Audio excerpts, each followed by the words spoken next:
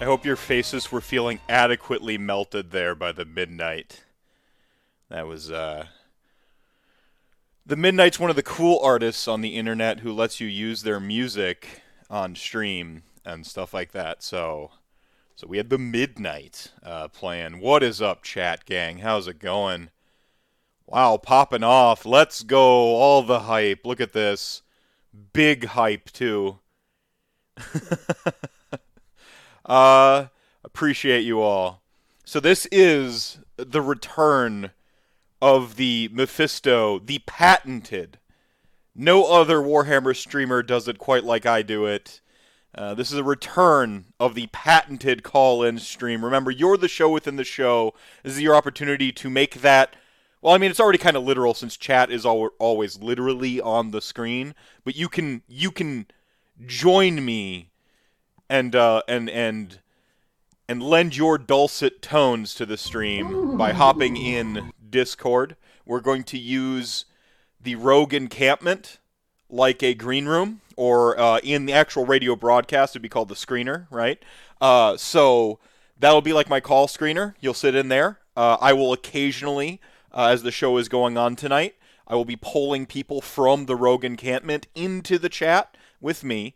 It's a locked channel I'm in, so please, if I know a couple of you are moderators on my Discord, don't jump in ahead of time. I'll pull you in when I'm ready to field some questions. It'll be like a radio show. I'll take the questions kind of like on air, like, oh, I think we get time for a couple questions. So you'll be able to actually like physically join the show, ask some questions, anything Age of Sigmar, or honestly, I'm an open book. Ask me basically anything you want, and I'll answer it. You'll get your sort of you'll get to be a part of the show for a little bit, and then I'll sort of hang up on you, send you back into the green room, and yeah, and I'll just, like I said, I'll be taking callers throughout the night. Kicker dropping 1,000 RDP to remind everyone Chat Gang ain't nothing to mess with, and Hobby Bear popping off for 1,000 RDP to remind everyone that Chat Gang ain't nothing to mess with.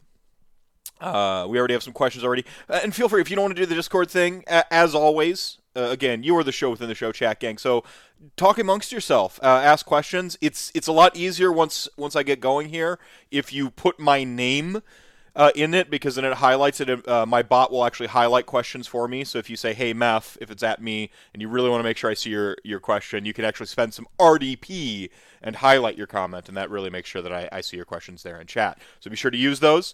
Appreciate that. I think we had a Takeover Mars with a gift sub to Magos. So thank you so much for that gift sub.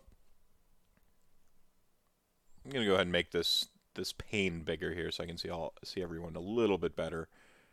Go ahead and pull that over here. Have you seen the OBR Battalion leak from Teclis? Locks you into Staliarch Lords. Liege has to have the command trait and artifact, and the benefit is on a 4-up. Refund the RDP for using Staliarch. That's it. That's lame. That's lame. Anyone have trying out a scheme? Cheers. I've got my blend here. This is a red blend. 2017, good year for cheap wine. I tend to drink Cabs and Zins if you ever watch me drinking wine on stream. So, Takeover Mars is angry at LRL right now. Yeah.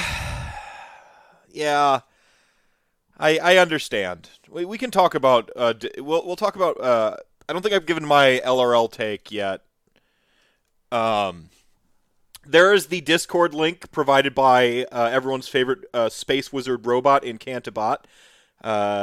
So if you click on that that'll get you a link to the Chat Gang Discord, and you can hop into the Rogue encampment, which is a voice chat. Again, I'll be using that as the green room, as the call screener, as the show goes on this evening. I did see the leaks. I saw the rules. In a sentence, no, sir, I don't like them. And I'll get, like, how do I put this? You know what? I'll come back to LRL because at the top of the show, there's something I really want to get out the way first and foremost. I shared, I retweeted Doom and Darkness. Doom and Darkness, as many of you know, a content creator from the Upside Down. Really, probably known more for the battle reports. Um, but for me, Doom and Darkness was the very, very first content creator I ever watched. Like, if you can imagine a time before Haywo was Haywo, he was just, helping me kind of learn Age of Sigmar. His first video, he went to Adepticon and like came back and he did his Adepticon video. He ended up doing that, the Stormcast spoof video, and that was where Haywo. But when I was first learning about Age of Sigmar, I actually didn't watch Vince Venturella until Haywo was basically on. I think it was the first video I ever watched was a video of Doom Michael in his truck at work talking about Age of Sigmar. That was the very very first. That was the very very first video I ever saw in Age of Sigmar. It has influenced who I am in this community in more ways than I can ever describe. That just seeing someone passionate about the game so much so they couldn't help but talk about it while they're at work. And I've even gone on to like release my little meth in truck videos as like a little bit of a spoof, an attempt to appease the algorithm and pay homage to, one of my greatest heroes in the community. It's sad. Doom's a legend. He is understandably, he's got some RL business to take care of. I don't think it's forever. A man of that much passion can't stay away from this community. But I wish him all the best luck in whatever endeavors, and I will miss him. He would do his little like hobby hangouts and turn them into videos, and I remember, some of my favorite, like, I struggle with imposter syndrome. I'm pretty open about most of my mental health stuff. If this is your first rant cast, welcome. I suppose. I remember, he actually like asked me like, "Hey, who wants to hop on a hobby stream?" type thing, and I would just like hop in Skype. The only reason I have Skype anymore is because of Doom. And I would hop into Skype, and I remember sitting there it was him, Tom, and Jack in one of them, Jack from Rerolling Ones, and I was just kind of staring around like I wasn't even painting at the time. I was taking notes for Soulbound, and like at once, my imposter syndrome was like just smashing into me, but on the flip side, it was like it was like, is this that to use a Hamilton quote, like, is this the room? Am I in the room? Like, had I made it inside that room? So it was this like utterly like out of body experience for me was when that happened. But it was, that was the day I kind of felt like I might actually be one of them. And it was a small gesture. I didn't really talk a ton on that particular one, because I really can't talk and type at the same time, or talk and write at the same time. But I just remember kind of being awestruck with some of my heroes, and then also like kind of being equal, and that was there. So, I mean, Doom is indeed an OG. He gave me advice when I started out doing Rantcast. One of the pieces of advice he gave me, I remember the conversation was my titles. He's like, "I don't know what the fuck any of that means." Just in that perfect deadpan way, right? That Doom has. And the other tip he gave me was to make sure that I have Brendan on my show as much as possible.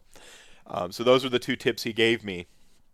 Amid like just other generic advice, and so again, I have nothing but great things to say about Doom, and I wish him all the best. And I'm not gonna say goodbye. I'm gonna riff on everyone's favorite manic cartoon tiger and say TTFN, ta-ta for now. So that's That's it. I'm not gonna get choked up. I haven't had nearly enough wine for that, and I gotta get some Doom water before he stops making content, though. I'm gonna send him a message. I gotta get me some of that Doom water. It's imagine how much the stonks are gonna go up on Doom water. Dreamer dropping a tier 1 sub for 4 years of friendship. Thank you so much, Dreamer. Mm. So, cheers to Doom. And I guess this is the part where I say, I am, of course, the magical Mr. Mephisto, the most dangerous man in Age of Sigmar. Welcome to Rantcast 89. Whoever had to bust out the actual radio voice for y'all. Tonight I'm going to be talking about the 7 deadly sins of game design. And I'm going to take it from a take that my expertise is in. So I actually, you'll get an anecdote about my foray into game design, actually, which is something I mention and I allude to a lot, but I never really talk about it. So I'm going to talk about that a little bit, and then I'm going to talk about these 7 deadly sins. We're also going to get a little gasp philosophy. I'm going to talk about Aristotle and Rene Descartes, and we're going to talk about some stuff like there, some basic logical methods for helping us identify it. I have the poor, unfortunate timing to be doing a design show the day after Vince Venturella did one. I wish I had had the foresight to watch his entire episode. I made it to them talking about LRL to Tristan's question. And then I finished dinner, and man, if I had been really smart, I'd have just left that whole thing play, and then I could just say that stuff and sound smart. But I'm going to take it from my perspective. One thing I did catch them mentioning is when we talk about game design, it's not necessarily a thing about power, like good design versus bad design. And one thing I 100% agree with Vince on is that we don't have, I think the average member of the community doesn't have the language, doesn't have the vernacular to talk about rules design. So by giving you these 7 deadly sins, I'm going to help you sound intelligent when you're roasting the faction you hate the most. Because let's be honest, most people are going to use this for evil. If you didn't, you wouldn't be a fan of Rantcast, perhaps the greatest online villain there is right now, me. But yeah, so when you get into these discussions about design, when you see something that you don't like, you'll be able to go, I remember this being one of the sins Mephisto talked about, and this is why I don't like this. And you'll be able to identify some of those things going through, and that's my intent of the show tonight. And again, the call lines are open. So if you hop into the Discord, if you hang out in the Rogue encampment, I will pull in callers throughout the show.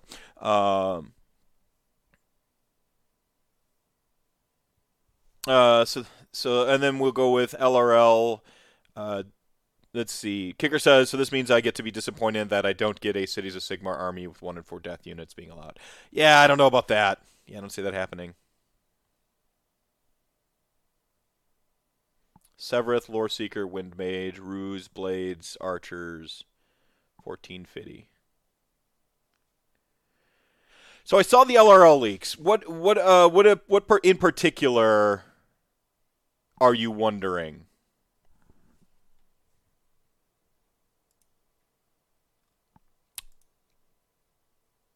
Yeah.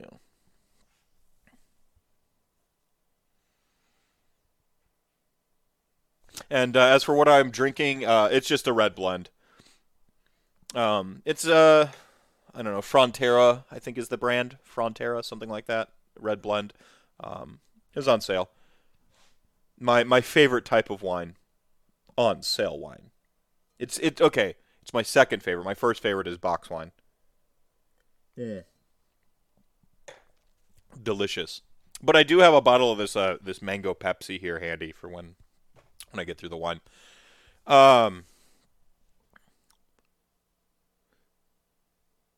And disappointed that we may yet see some sort of 1 and 4 mechanic. I don't think Cities of Sigmar is going to do a Shyish city quite like that. I think I mean, LON might be. Sorry. Well,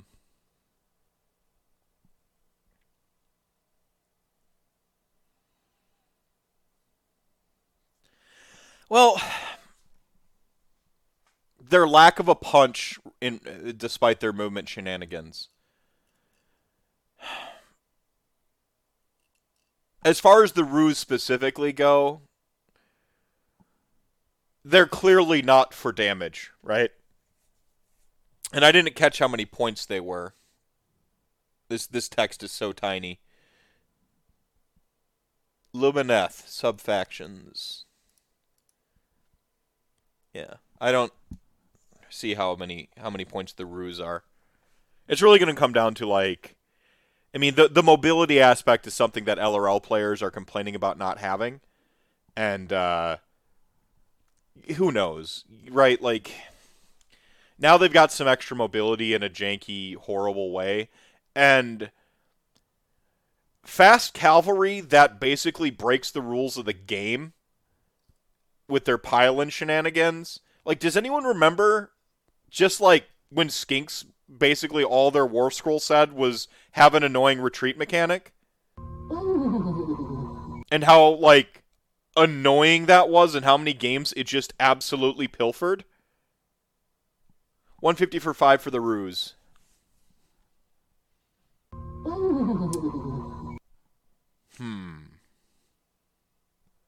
Feels steep for movement shenanigans alone. You know, part of what made Skinks great is they were dirt cheap, right? Yeah. G-Dead showing up and dropping 5 gift subs for a total of 21. Thank you so much for that. Thanks for supporting the stream. Yeah, so this is one of those things where I think we need to zoom out a little bit. The points feel high. But, like, you're taking down... Like, you can take them in an army, and, like, they are pillow-fisted. But your archers can help kind of bring the extra damage to the spot you want them to go and steal. So, I think 120 for Blade Lords is insanity. Like, they good. You're going to see people spam the army of that.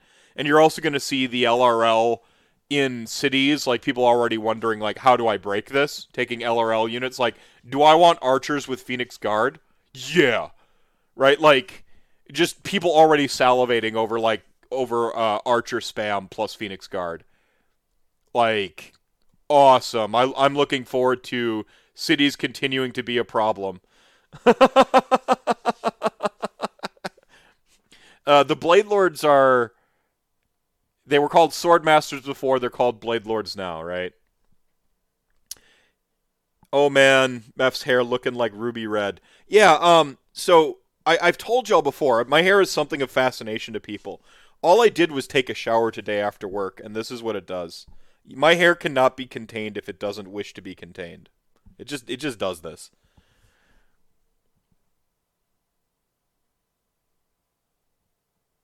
Yeah, Blade Lords aren't battle line. And again, I didn't see like the whole battle tome to see if like they're able to like enable in the right sub alliance or whatever. Ruse have a nation that gives them battle line. Yeah. See, and that can soften the blow for like taking Ruse, right, and pulling some shenanigans. 150 feels expensive for what is ultimately a super annoying trick without a lot of teeth. But again, you got to take the whole army in context. A lot of LRL players have been confessing they feel like they aren't mobile enough. I mean, that's the mobility you want, and your archer spam is what, about 30 inches threat? Doesn't care about line of sight. You can threat with those things because they're going to get about 32 inches of movement plus a 6-inch pile in any direction, right? They're blazing fast. With the tables going down in size, there's nowhere those Ruse won't be able to get to, and probably nowhere you can't deploy your archers proactively to cover them. So I think there's going to be some cool play in that respect. I'm annoyed at the continued trend in general in Age of Sigmar that wants us to fight in combat less. Rules that make us fight in combat less annoys me the most. This is a combat game. Uh, the game should be dictated by like positioning in combat, and it seems that the best units in the game are ones that like fight without getting attacked back or avoid combat, and that bothers me.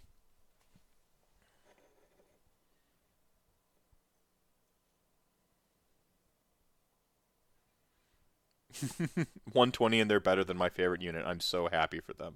Grumble, grumble, grumble. Yeah. No, I know. I mean, this is that the only time you should look in your neighbor's bowl to see if they have enough, right? That's one of those categories when other armies are getting buffed. Do we need to know if Giant Robin Hood Rue gives any hideous buffs to the archers?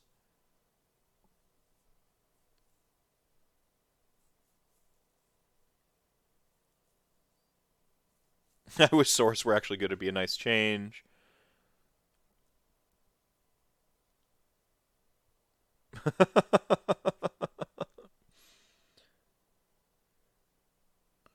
I'm happy you did, G-Dead. I'm so happy you bought a Nexus to mangle. I want Sons of Behemoth players. I want this to be a rule universally. I want Sons of Behemoth players to bring the terrain to a tournament that they are smashing. I would love that. You automatically get my favorite opponent vote for that. So I'll go ahead and check the call screener here. No one on deck, so we'll go ahead and move on. So the first thing I want to talk about is something that I feel like Tyler Emerson would have went into had he been able to make it tonight. He had some family stuff come up, unavoidable. It has to be dealt with, and I'm sending him all my good vibes. He's one of the greatest people in this community, and so I'm bringing up first principles on his. I feel like on his behalf. It's something he talks about a lot. When he kind of pitched the topic for highs and lows of design, which I had to pivot from, he's always conscientious of first principles. So first principles, there's a if you do a Google search, you're going to get a couple different results. I'm familiar with it in my sort of like amateur enjoyment of philosophy. Um, so you've actually heard me talk about one of these philosophers a bunch. I'll get back to that in a second. But Aristotle's kind of like the initial one understood to be like the first principles guy. Um, Praise to the horned rat.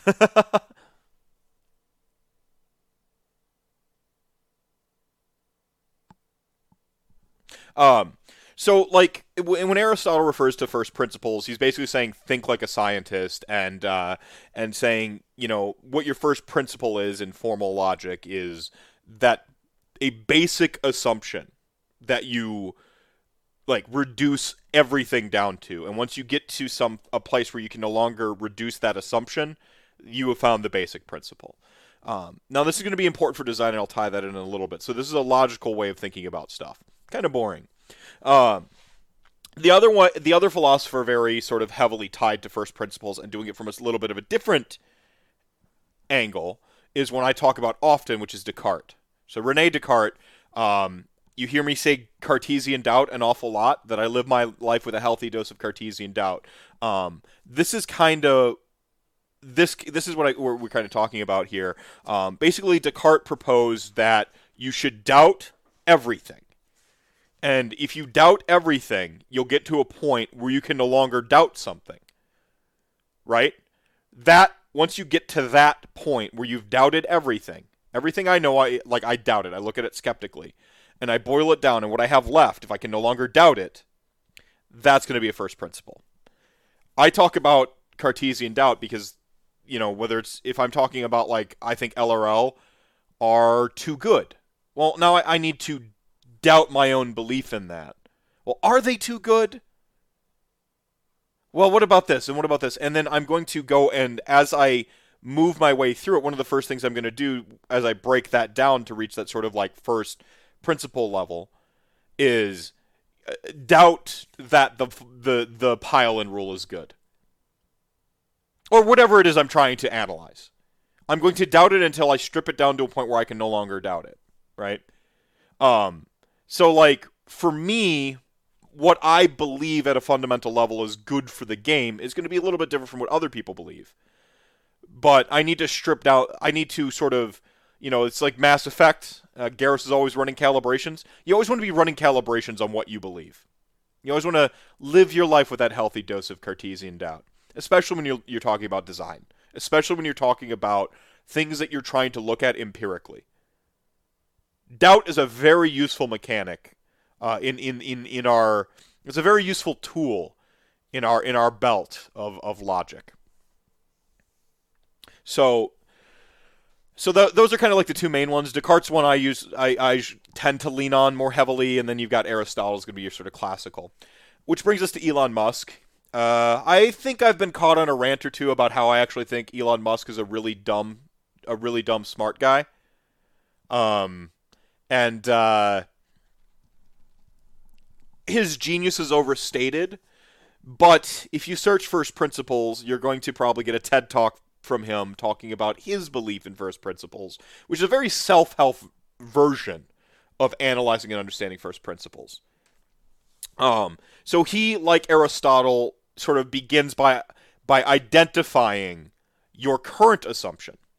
So, like, what is your assumption about things? It's hard to analyze something if you don't even know what it is you're assuming about the thing. It's really hard to break something down into its elements if you're not even really sure what your read is. If you're like, I don't like this, why don't you like it? Right? You're going to need to find that. You're going to need to find that, like, initial assumption. You have to identify that. This is very heavy. This is more fun when I have someone to banter with. From there, you look at the problem that you have, and then so hey, what are my assumptions? Then you're going to look at the thing and you're going to break down the problem you have, whatever that may be. You're going to break that down to sort of its fundamental principles. That's going to be that Aristotle side of things. Once you've reduced it down, you can no longer. It's like fractions, right? When you reduce a fraction down to a certain point, you can no longer reduce it down to another fraction. You found the sort of like that lowest common denominator. You found that fundamental principle. And then from there, you're going to make a new solution out of nowhere. You're going to come up with a new solution. We've stripped down, we've identified things, we've stripped them down, and now it's time to solve the problem. This is going to help us when we analyze rules for things.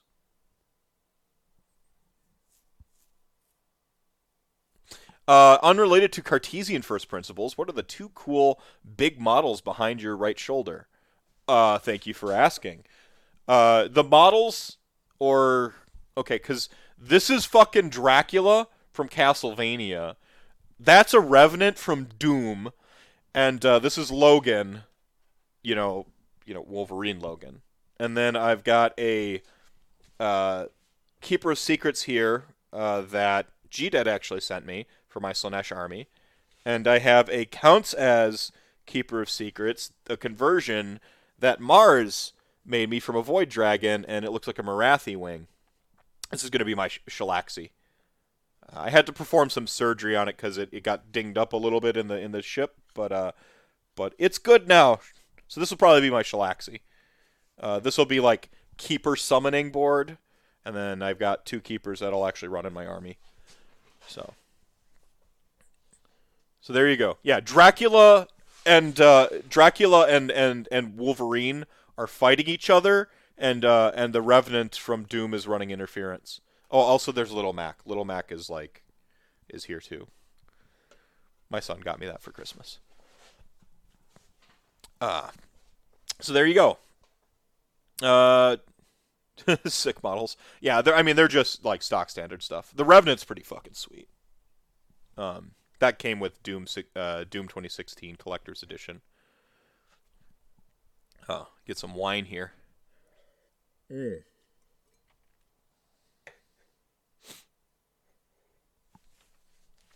All right. So, in writing, a a problem-solving technique. So when you start writing stuff, and this goes into whether you think you're a seeder or a pantser. A seeder is you fly by the seat. A pantser, sorry, or a planner. A pantser is you fly by the seat of your pants, like you just sit down and you write. And then a planner, I'm a little bit more on the planner side of things when it comes to writing. Um,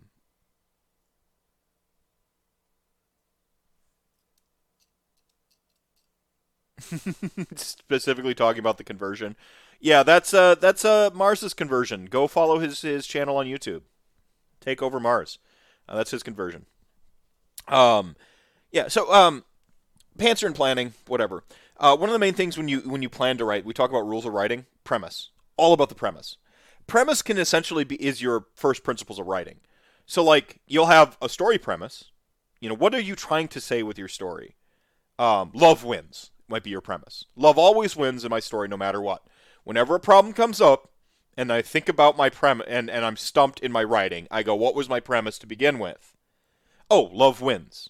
And so then you look at the scene that you're writing and you go, okay, well, this scene that I'm stumped on, love should win. The thing I'm writing should prove that premise. And you keep moving on. Characters will have character premises. So you'll have a character premise that sometimes clashes with the story premise, and then this causes conflict, and this can be really good writing.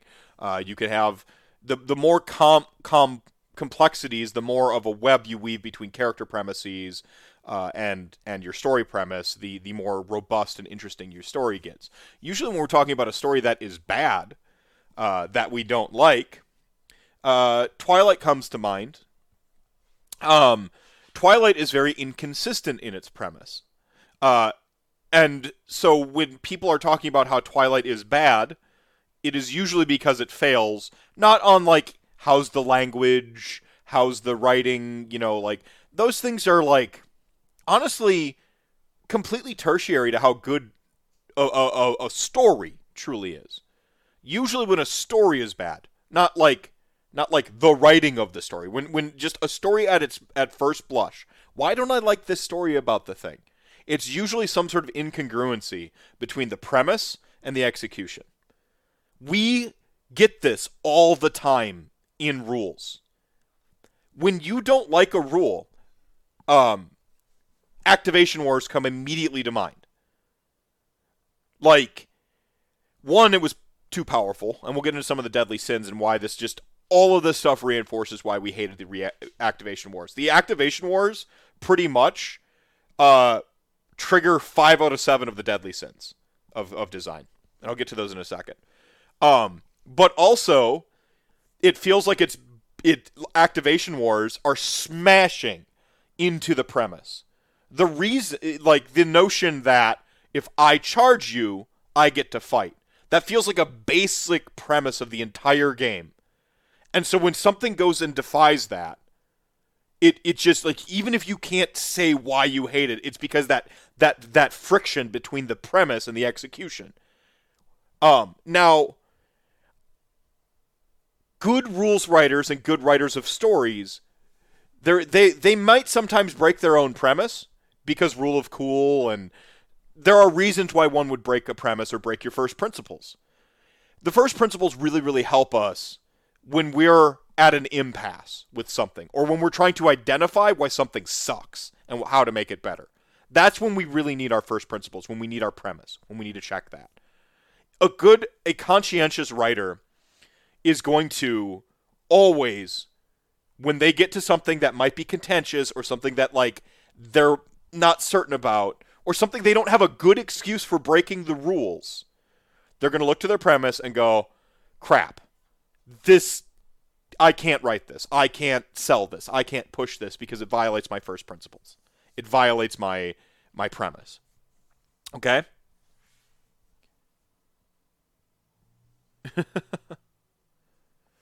Catch up on chat here real quick. Great FAQ video today. I didn't get a chance to watch it yet. I had to prep show and do all kinds of stuff. I will check it out though, because you said the magic words. You said it's about death.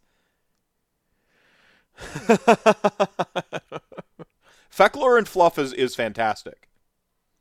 It's I think their fluff is like 10 out of 10. They're the Yeah. Yeah, flush shooter courts are fantastic. So fantastic, Vince, who is on record constantly hating on death, is buying into flesh shooter courts. So if a faction can get like a death hater to play it, you know it's good.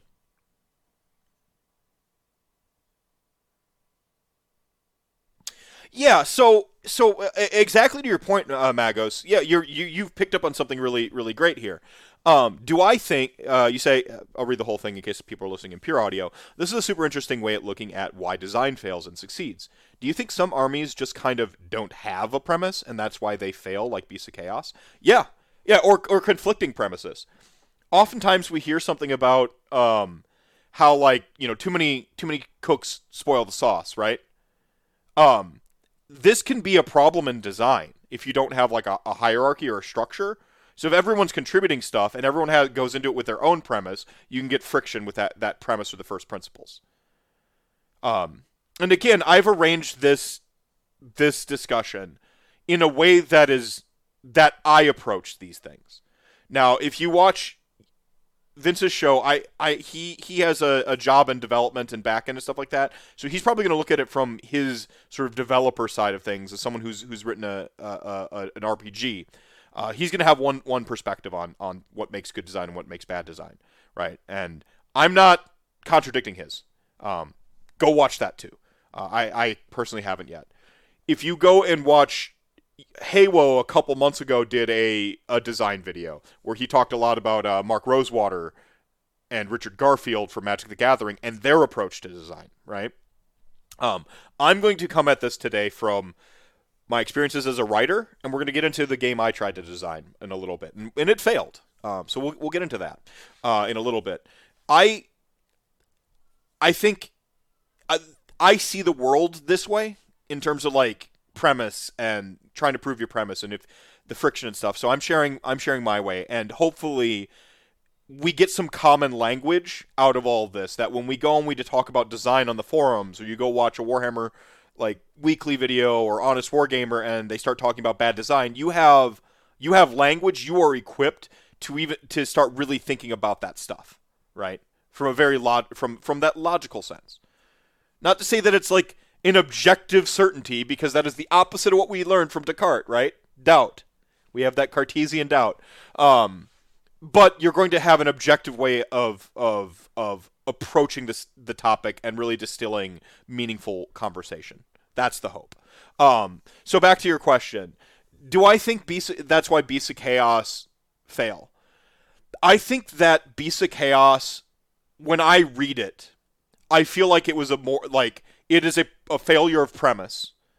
But I feel like it's a failure of premise because it was like too many. It feels, when I'm reading Beasts of Chaos, it feels like the premise is either scattered in different directions or multiple people contributed to it, and it didn't have the hand of a strong game producer or what would be a strong developer designer relationship. So board games, just from my conversations with Travis Winter of Atlas Games and Emmett Byrne from Cubicle 7 and Elaine Lithgow from DigiSprite Games, from all the conversations I've had with board game designers, they tend to have a pretty rigid structure of, at the top you have like you sort of have your producer or your sort of overriding producer sort. Now, no doubt Games Workshop has that. They're just kind of like obscure in this process a little bit. But it also feels like they give their writers a lot of say, and they don't have a no guy in that process of someone to say no when writers go too crazy, right? It doesn't feel like they have that. It feels like their designers wear their developer hat.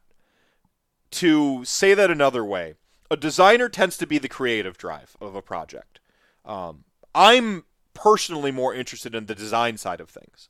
I want to write really wacky stuff, okay? The fact that I heard that Games Workshop, as one of their core principles, they don't want rules language. They want rules written with prose. Now, I think hey, I brought this up to Haywood. He just immediately like deadpan snarked it, and he hates the idea to begin with. But he'd be more on the developer side of things. As a designer, I think that's fucking awesome. Because like you're telling me that like when I go to write a rule, I'm gonna like just like write the crazy thing I think it should do, and then I hand it to a developer after I'm done with the crazy cool thing I think it should do, and the developer's gonna look at it. And developers then, those are your like sort of computer coders or your technical side of things. Those are going to be your technical rules language. They're going to grab that and go, disgusting. They should feel disgust when they read my fucking prosy, crazy, over-the-top creative rules. And then they're going to bring it in line. And then we're all going to take it to our producer above us, or, this could be maybe whatever your company structure name is, right? Whatever that person above them in that hierarchy, they're going to take it to that person whose entire thing is essentially a continuity editor. Their whole thing, you could call them the chief editor in chief. You take it to them, and they would look at the whole thing and go for a cohesion edit. This doesn't fit because they're going to have their first principles, right? They're going to be really mindful of the product. They're going to be really mindful of delivering the product. Like, what state do I want this product to go to print in? They're going to be the ones who are all about the roadmap, right? And, they're the ones who are going to know the release schedule. They're the ones who are very mindful of that stuff. So they're going to get it from me, the designer, and Haywo, the developer, and we're going to walk up to it with the thing, and they're just going to like, oh my gosh, why you're writing way too much about blood. Way too much blood. And I'm like, but it's cool. Like the Viscerator unit I'm trying to design. And they're like, okay, like this isn't a Khorne army. Tone back the blood. Or they're going to have rules things like, so that's kind of a bit of a product. Back to the Beasts of Chaos thing, I really feel like there's just an inconsistency in, yes, premise, but also editing. Like, there is no cohesive first principle in that book. Whether it's multiple writers not getting on the same page, a weak producer on the top, or editor on the top, like, I read it like 7 people wrote that book. I get the feeling when I read it, 7 people wrote that book. And that's knowing nothing about their process. Because I'm just looking at the premise and feeling the friction in the premise or the first principles. Like, I'm just feeling that friction. Again, like, you don't, like, people are pretty intuitive with this stuff. Again, I use Twilight as an example because you don't realize, like, you can make fun of the girl stuff about it, and I think that's what most people tend to gravitate towards is the Team Jacob, Team Edward thing. Honestly, most of that's just fine. The problem is the premise shifts, and it doesn't earn it, and people pick up on that friction. Just like someone reading Beasts of Chaos, Magos, you identified, like, this premise thing feels wrong. Like, yeah, exactly. You don't even need to be woke on this sort of stuff.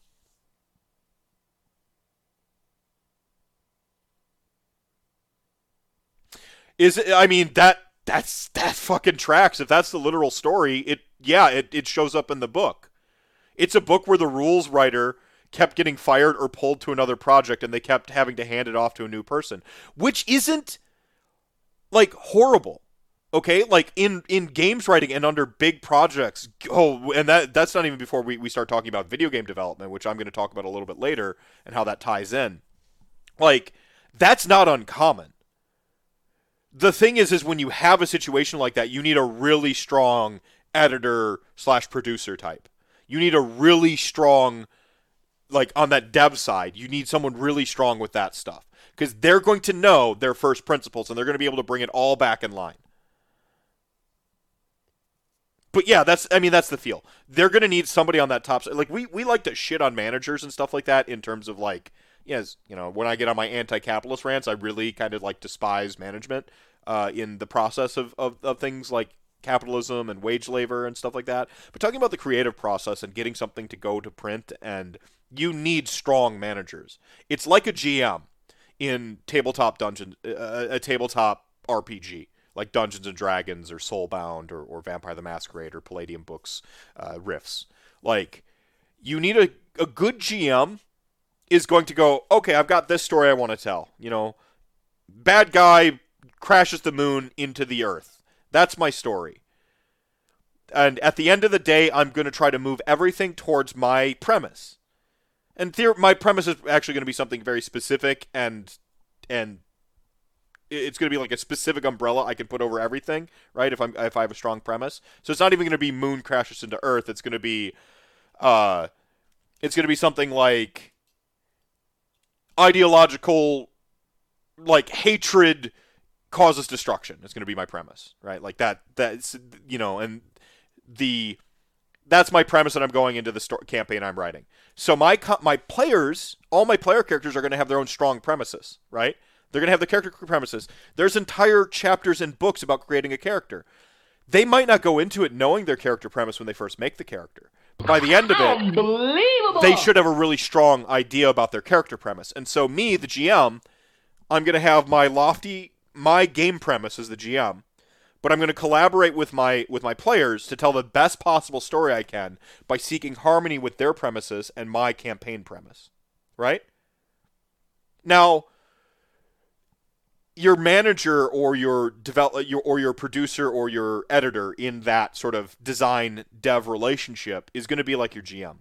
Not necessarily, they're a player themselves, right? Like GMs are players. This is something people forget. They just are looking at that product and where it's going in it from a different angle. And really good ones you're gonna get the best when you have some, like you have that harmony between the different premises and you're able to bring it and culminate under your one really great umbrella. That's where you're gonna get the tragic death scene of one of the main characters, right? Because the hatred and stuff like that. And you're gonna have like one of the party members kind of backstab the party but then try to redeem themselves in the end. That's when you're getting all that good shit. Because the premises, they will cause conflict in a narrative sense, there should be a harmony in how the premises come through in the story. So,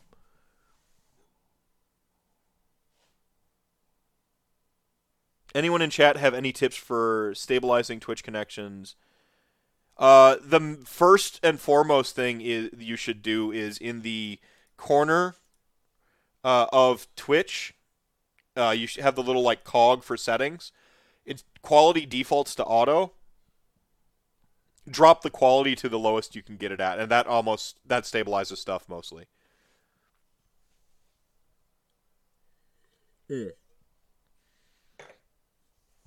Pardon me.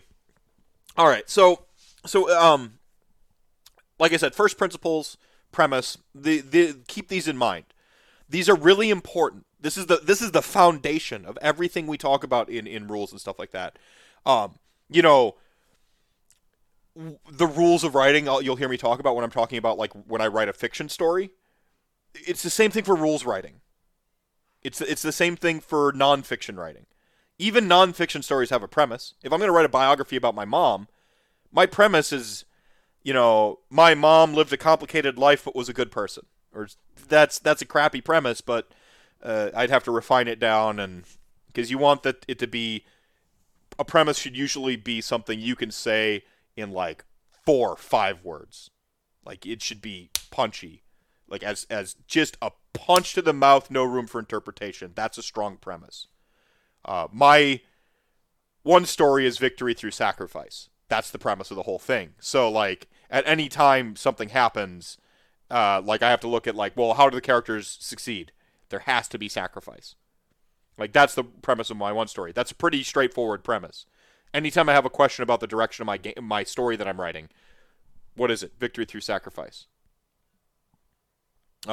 Like the one I'm working on for Vampire has a lot to do with inner demons. We're all monsters inside, I think is the premise. But that doesn't give me an action. You need it to like, a good premise should have action. That doesn't have action, so I need to refine that premise, right? That's why I haven't run that game yet. I'm still trying to figure out the good premise. Same thing in story writing, in rules writing. When you sit down to write a rule about a charge mechanic, your book's gonna have a premise, right? Like, Bone Daddies collect the tithe, right? Like, there's your premise. They collect the tithe. That's what they do. Undead supermen take your bones. That's your premise. So that's my overriding premise. When I go to write a rule, I'm going to think about that rule. Okay, they need a charge. How do they take your bones when they charge you, right? Oh, impact hits. Oh, okay, cool, impact hits. What am I going to do with impact hits? Da-da-da-da-da-da, right? So that's how I would approach writing a rule in an Ossiarch Bone Reapers book, right? My developer, whoever handed me down the task to write for that book, says, this is what we want you to write. And I would go, okay. Like, I would sort through that, and then, like, now I have, okay, I need a cavalry unit. How does my cavalry unit serve the premise? Okay, now I need to write a rule. How do I write a rule that serves the premise? And so on and so forth, and so on, and yada, yada, yada. Now, I'm trying to ingrain premise into you, so I won't talk about the times you break your premise. That's like tier 2. That's the next layer when you can break your premise. If you talk about how I went to university, I had, you go 100 level courses, 200 level courses, 300, 400, and then you should be graduated, right?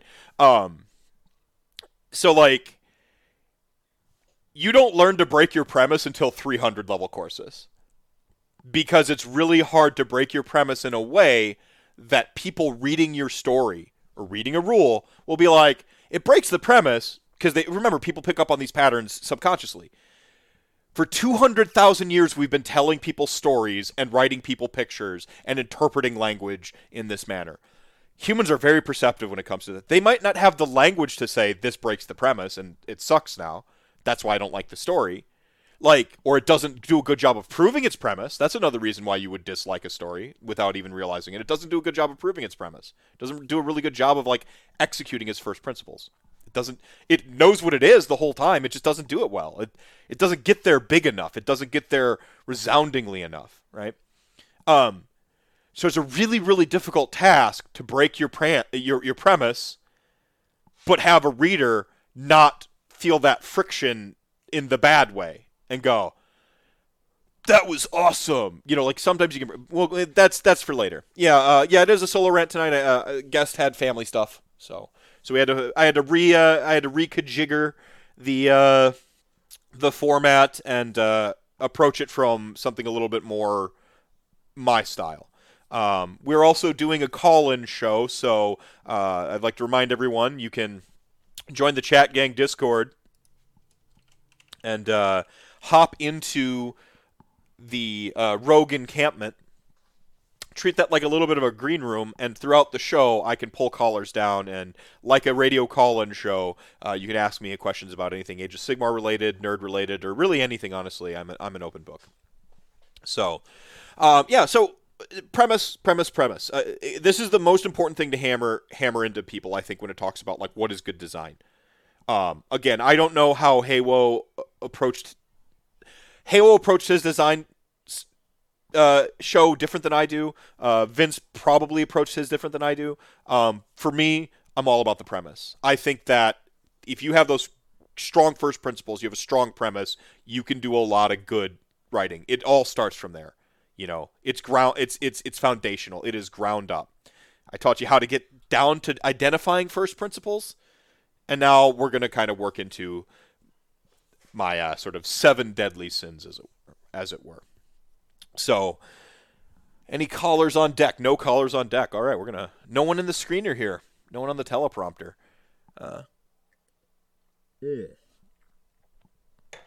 Cheers, chat gang. So, I have, as many of you know, I've been around nerd stuff virtually my entire life. I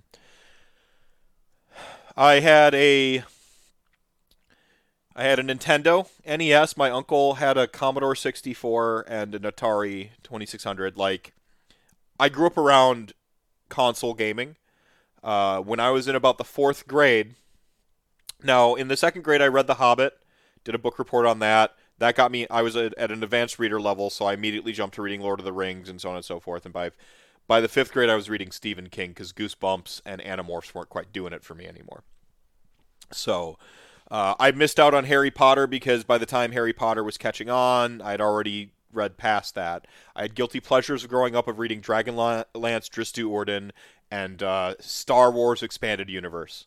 So I'd be reading heady, lofty stuff because I was very arrogant about my reading level. So you'd see me reading Kurt Vonnegut or Anthony Burgess, or you'd see me reading like headier fiction, but then secretly at home, all I'm doing before I go to bed is just burning through like a Star Wars book or something. Um, so later on in life, yeah, Dragonlance is the shit. Team Raistlin, all the way. Uh,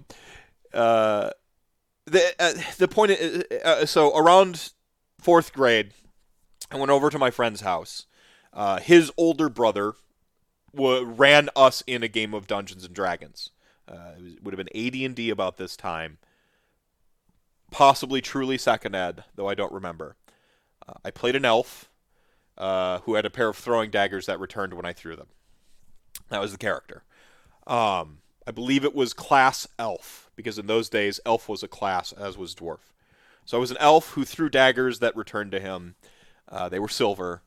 And everything that I had loved kind of came together. My enjoyment of the Zelda game on my Nintendo, my love of Dragonlance and Drizzt and stuff like that, and it was like playing a video game and telling a story all at the same time.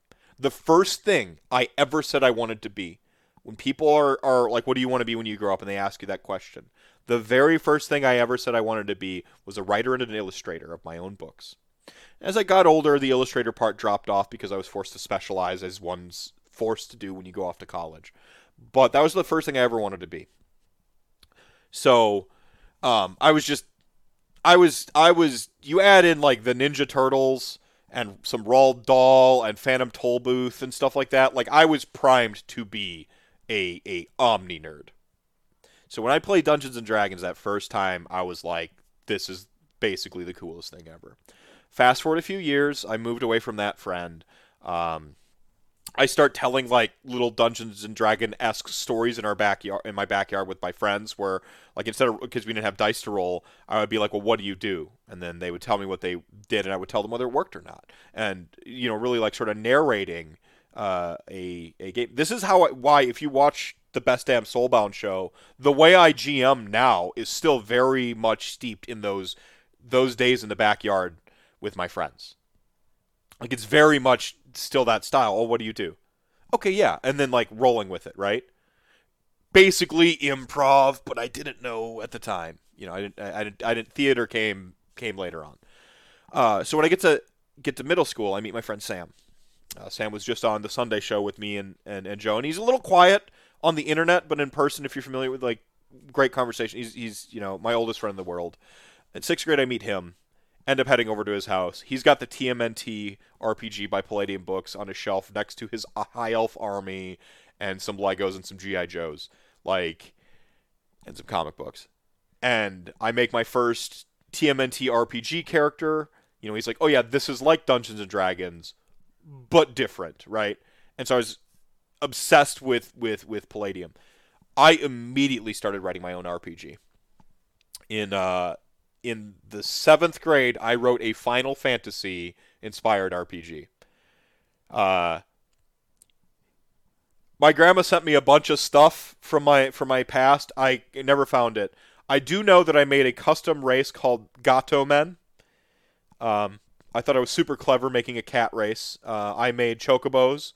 I thought it was really funny to design a special attack where you hit people in the nuts with a bow staff. So there was a literal nut shot special attack that had its own special rules. I liked the idea of limit breaks. Final Fantasy VII came out a little bit later, but Final Fantasy III at the time, really 6 was an obsession of mine. And I loved the special abilities of the characters, so I was really obsessed with writing special abilities into my RPG. That was my first taste of design. I have never stopped. So that's a little history on me. That's your sort of appeal to authority, right? Like, this is how I've never stopped designing games. I homebrew basically most of my encounters. I stopped using modules the minute I stopped with. I was living Greyhawk. RPGA certified Living Greyhawk DM for a long time. Used to go to Gen Cons and run modules for people. I don't like modules. I feel too confined with them. So I have a very, very laissez-faire style when it comes to rules, and I need to outline that too. I'm again very much on the designer side of things, the creative side of things. I do like rules. I love rules language. The easiest way to write a rule in Dungeons and Dragons is literally to just copy and paste a rule that exists, switch the cosmetics and the nouns, like what's it look like and what are you using? Boom. You have yourself a new rule. Real easy to do. But it gets harder, obviously, the more you try to design new stuff. So there's your pro tip. Yeah, so I'd say you like going off the rails, but didn't you run a train heist? So one of my homebrew games is a Rifts game. Yeah, that's sad. I have a tip for you, Magos. But real quick, we'll finish this train story. So the game I was the most notorious for running, I ran this 3 Gen Cons in a row to get my free. So when you're poor, you got to innovate, right? How do I get to Gen Con for free? When I first started out, Gen Con was in Milwaukee, so it wasn't that far for me. I lived in Green Bay, and so I drive down to Milwaukee at the time. So if you run games, you could get in for free, and so I would run games. And the game I most notoriously ran was a train heist in Rifts.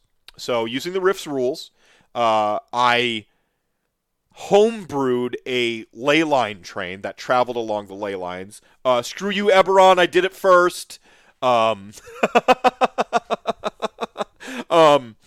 there was so it ran along ley lines, and it was a train heist.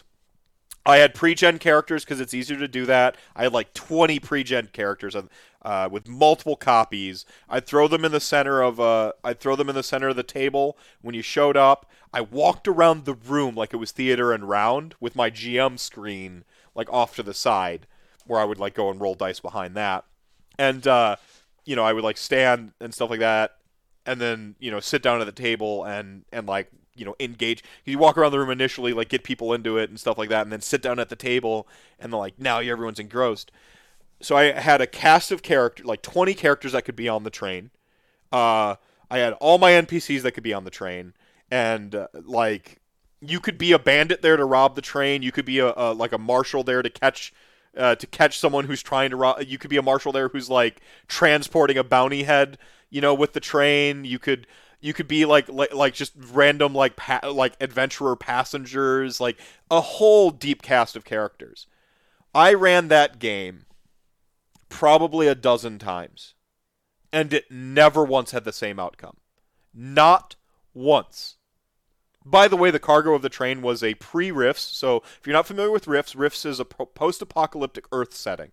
It is the most gestalt game on the planet where like just all the craziest stuff works, right? All like there's magic, and you can be a cyber knight, which is a cybernetic soldier. You could be a boar. You could be a genetic super soldier. You could you could be a normal ass person. Like it's crazy. It's one of the most. I mean, it is not a coincidence that my favorite game, my favorite RPG is Rifts by Palladium Books, and that the games I run tend to go crazy and have a bunch of stuff no matter what system I'm in. It is not a coincidence. All right, I love that game setting. The rules are terrible, but again, I design my own rules. So if I don't like your rules, I just write my own. But yeah, I see the waiting room. So like I ran that same adventure, just one notebook, not very thick. All of the possible outcomes. This is when I still wrote possible outcomes in a book. I don't do that shit anymore because I always look to my premise. I don't write down the like possible outcomes. If the party does this, then this happens anymore, because I just write down my premise. What's my premise for the scene? What's my premise for the adventure? What's my premise for the campaign? And I find a way to always serve that premise, always tie it back up. But back then I used to write, if they do this, then that happens. I used to actually do that. The game never ended the same way. It ran about a dozen times over 3 years. Never ended the same way. Always different. Something I noticed is the players are always different. They always find different ways to take things off the rails. It's perhaps the most perfect metaphor. I've had adventures where they crash the train, and a elemental demon that is powering the train breaks out, and then everybody's got to fight it. I've had it where, they've successfully boosted the thing that was on the train that you're supposed to heist. I've had it where they boosted it, but then, they didn't bring it back to the guy. I've had it where they failed to boost it, die in the process. I've had it where they've burned the thing, because they're like, no one should have whatever artifact this is. I've had it where they have just thrown a party on the train. They just threw a party. I've had it where a whodunit murder mystery broke out. That's 7 different outcomes of the same adventure written the exact same way in a notebook. Oh yeah, just turned into a fucking party. They're drinking, describing their drinks and stuff like that. I don't want to go on too much of a sidebar. But it's still one of the most iconic. One of my favorite moments as a GM was that one little thing. Oh yeah, there was just a murder most foul. I think the bartender got killed or something like that in one of the adventures. And they're like, okay, who did it? And they're like, one of the guys was so you have a dog boy. They're called dog boys, which are genetically engineered dogs that get bipedal and stuff in a book called Rift's Lone Star, or in the Lone Star Complex. So there's also bear boys. One of them was a bear boy. And usually the bear boys are the enforcers, but they have latent psychic abilities. And so they could be investigators because they have psychic tracking and stuff like that. It's not as good as dog boys, but they had it. And so the person was like, I'm going to play the bear. I'm going to play the bear. Of course they want to play the gigantic bear, right? Because there's a little bit of a coalition circus on board the train. It was a metaphoric circus. It wasn't literally a circus, but I took a circus premise and said, well, what if it's the future Nazi bad guys of the setting with their menagerie, and so that was on the train, and you could play them. And so one person was playing the bear, and he basically started to Sherlock Holmes it instead of trying to murder everybody. So if you could imagine the kind of Timmy player who comes in that just wants to play the huge genetically engineered bear to smash everything, and then a murder happens, and they suddenly get into it and are like, I'm going to solve the mystery. If you could imagine that player just in that moment, yeah, it was like that. Get whatever mental image you have of the type of person who shows up, hasn't showered in 2 days of Gen Con, the most stereotypical nerd you can get in your mind right now. And then imagine them sitting down, and you're like, this person is going to play the gigantic bear thing and be a little bit of that guy. And then they start talking about smoking a corncob pipe, and one of the haughty people dies. One of the people on the train has a fancy hat, and the bear's like, I take the hat from them. Or do I have to roll an intimidate? I'm like, you're a 10-foot tall bear. You take the hat. He's like, good. I'm going to take his pipe, too, and start smoking it. I think that this person killed the butler. And a whole murder mystery. Amazing. I can't... Anyway. Now we've gotten off the tracks. I'm going to go check in the person... Would you say Rifts is mythic, science, fantasy?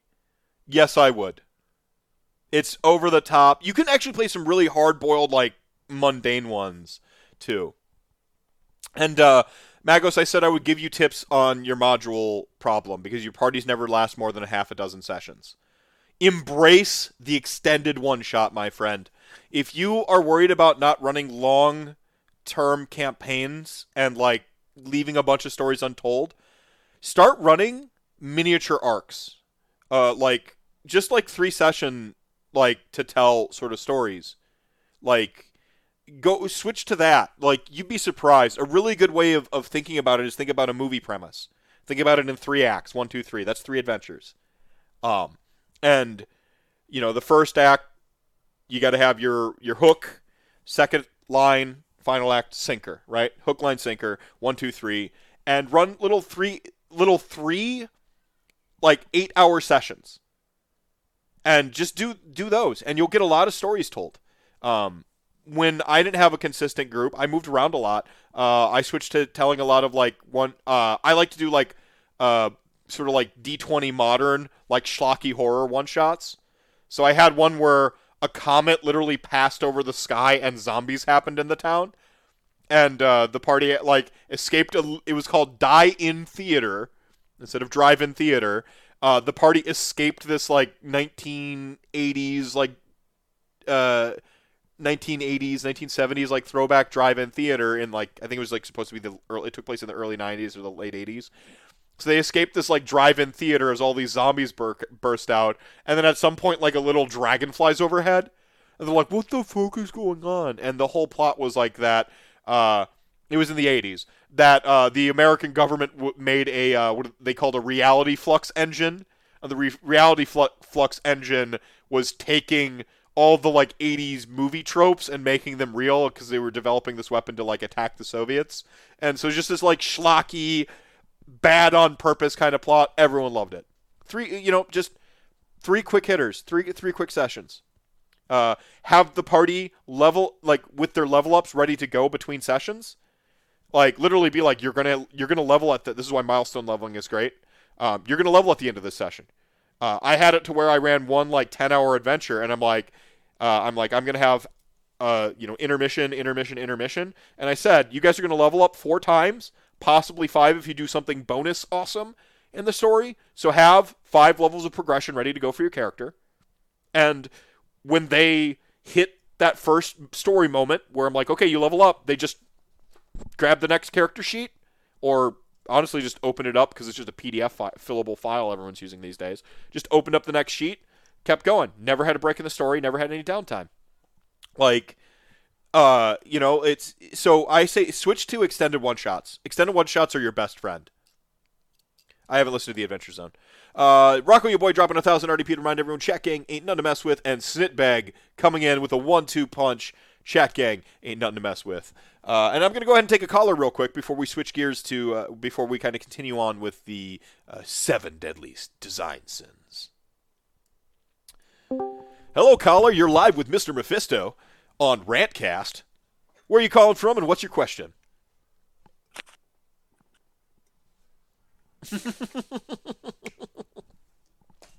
Come on, Rocco. You got to be ready, man. You got to be ready.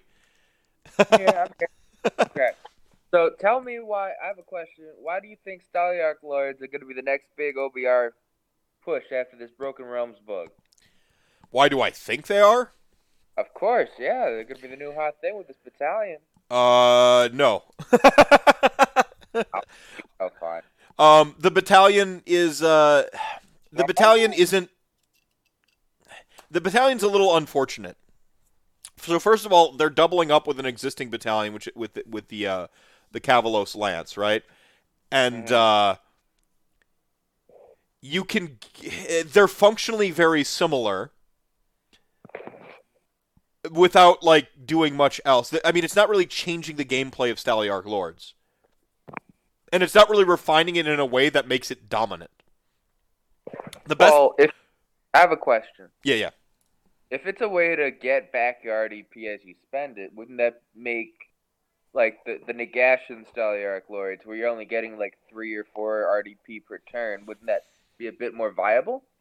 I mean, it makes a not the best thing more like viable, but you're not talking about taking something that's already A tier and like giving it the juice, you know? No problem. I think Staliarch Lords already is a way to play the army because you need the mobility. But the thing that like, it's not like the Kavalos Death Riders are actually the true backbone of Staliarch Lords. The thing that Staliarch Lords is, like, it's giving run and charge to your Mortek Guard. That's where you get a lot of juice. the retreat and charge is pretty good, but you can just take a Kavalos Lance and do half the thing they do anyway, right? So Yeah. it's Fair enough. if Kavalos Lance didn't exist, I'd like it a lot better. The Kavalos Lance battalion, because I can take that battalion and I can go play Mortis Praetorians with a Kavalos Lance, do part of what I wanted with my Staliarch Lords anyway, and then bring the juice with a pair of catapults and Catacross. All right. Or, leave the catapults at home and just really, really beef up on other stuff. Fair enough. So that's my initial read, but that's without like a full read. I've only seen a couple teasers and haven't fully internalized it yet to really truly process. I could change my opinion as I mull it over longer, but at first blush, I'm not a buyer. This doesn't make me think Staliarch Lords is the next hotness. Any more than what it's already doing is like viable enough, right? Yeah. Really, I'm more excited about the battalion box of buying all the riders and the liege. Yeah, see that I already bought. Oh, like, let's say hypothetically, I still have that Nagash in the box for Arako, your girl there, and if she wanted to go and drop the Night Haunt for some Bone Reaper, in my mind, I'm like, all right, we got Nagash, we get that box, we get a Bone Shaper, and we get 20 more Tech Guard, and then it's just get some endless spells, and then boom, that's a whole army. Yeah, I mean it's a good value army. It's a good quick hitter army. Nagash and like 20 ponies is a pretty cool list too. Like Staliarch Lords and Nagash is really the only thing that's doing anything with. I'm sorry, this is Rantcast with Nagash. It's like the only thing doing anything with Nagash, and you can spell it Neigh for when you're running it as Staliarch Lords. I mean, run and charge and retreat and retreat on Nagash, because keep in mind he's mounted technically. The ghosts count as mounts. Yep. So he gets the retreat and charge, which is like the good stuff, and he flies. You add in the RDP for a plus 3-inch movement. You have a 12-inch like retreat and charge flying unit that can fly over people and start to do damage. It makes Nagash like pretty cool. It helps you get the value out of him, because when you have 900 points into a single model, you absolutely need to affect the table. So it's not. Yeah. It's a really good way to try to maximize Nagash in a army that really wants to make him viable. It really wants to. But you're always going to have the downside of you've got a single model that's half your points in an already elite army. If you're not able to take people to the bone zone and blend them immediately, you're gonna have trouble covering enough table. Oh yeah, you need those 8 arcane bolts to go off. And right. Just nuke. Right. You need those D3s to get through, and he becomes a minigun. He becomes your catapult, because you're just D3ing every like force multiplier hero out there. You have some utility with him in that he's going to like Dikembe Mutombo most spells in the meta. Most spellcasters aren't going to be able to cast through Nagash. You're going to get like he even has a good chance if you're using Techless and you're going to go the 4-spell route. You only need to roll 8s to unbind him. You're going to unbind a spell or two. Like if Techless is only on the 4-spell plan, right? So you're going to force him to try to go into like 2 spells or 1 spell, and like for just having Nagash, you have to make a worse decision. Yeah, I'll take that. The problem is Nagash got a little squishier. He doesn't have redundant saves anymore, so he's a lot easier to kill. You're on that 3-up. A 3-up save evaporates pretty quickly. And one of your Gatling gun spells has to go to the RDP spell to get a D3 RDP. Yep. So and protection of Nagash too. Right. Yeah. Yep. So you need that 5-up. You need that 5-up teleporting. Really, it's just the 5-up after save part. I love the teleport. I love the teleport. When Death gets teleports, it's beautiful. This is why I'm advocating so strongly for vampires to have like a mist form teleport style thing. Give me Yeah. teleport on death. I will make my opponents cry. Would make sense too. I'm sorry, what was that? It would make sense too. Mm-hmm. Yeah. And also, I'm seeing these teasers here for this new main city of mine, Settlers Gain. Calling it now. I'm known for living city, but boy, I'm gonna gain a bunch. I'm just gonna go straight gains here. Mm-hmm. We're gonna be stuck more with these gains because I'm liking it. The I'm Hishian liking city? all these pluses. Yeah, the Hishian city. All these pluses to cast. All of a sudden, you're it's like the Howlheart city when you're getting all these extra pluses to cast without having to take the mortal wounds. Mm-hmm. It's not as impressive, but still rocking that +2 to your stuff. It's nice. Yeah, it's not bad. It's 2/3 of the way to Nagash's bonus, and I have to pay 900 points for him. Yep, and also the aura of a 5-up after save from the Luminarch instead of the normal 6-up. Well, not to mention the potential of going the 1 and 4 thing. I think there's going to be some low key. There's going to be some low key heat when you can go like you're going to take two units of wardens or whatever, and you're going to support them with Phoenix Guard. That's a paddling. And now you have the complements of I mean you could take yeah. Or even if you go with the standard build of like Iron Drakes and now you're casting that portal without having to like stab your own dudes at a +2, like I'll take that too. It's got a lot of potential. Cities continues to be this just like unstoppable toolbox of infinite possibilities. The problem is you need to make sure you own enough to flex to each city. Right. That's how they. Right. Like it's a brilliant capitalist move. Do you have any final questions, caller, before I get you off the air here? Yeah, no, I'm feeling pretty good. You know, long time listener, 4th time caller. Right. But, nice. This is nice. Right. Also, how do I sound? Am I loud enough?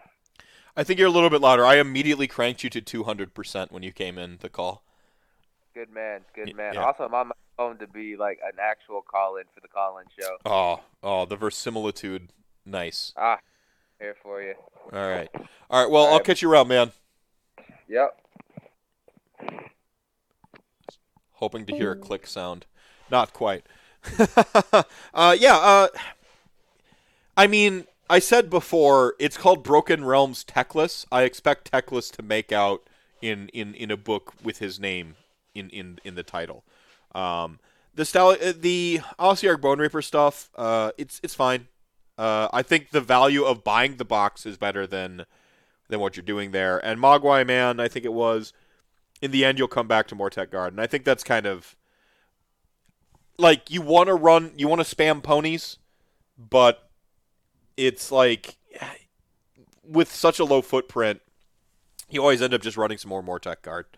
But 20 Mortek Guard with a Bone Shaper supporting them is about as good as 40, depending on how much damage your opponent can put out. And then you can take some ponies to support them and get some mobility. It's not bad. It's close to one of the lists I run. So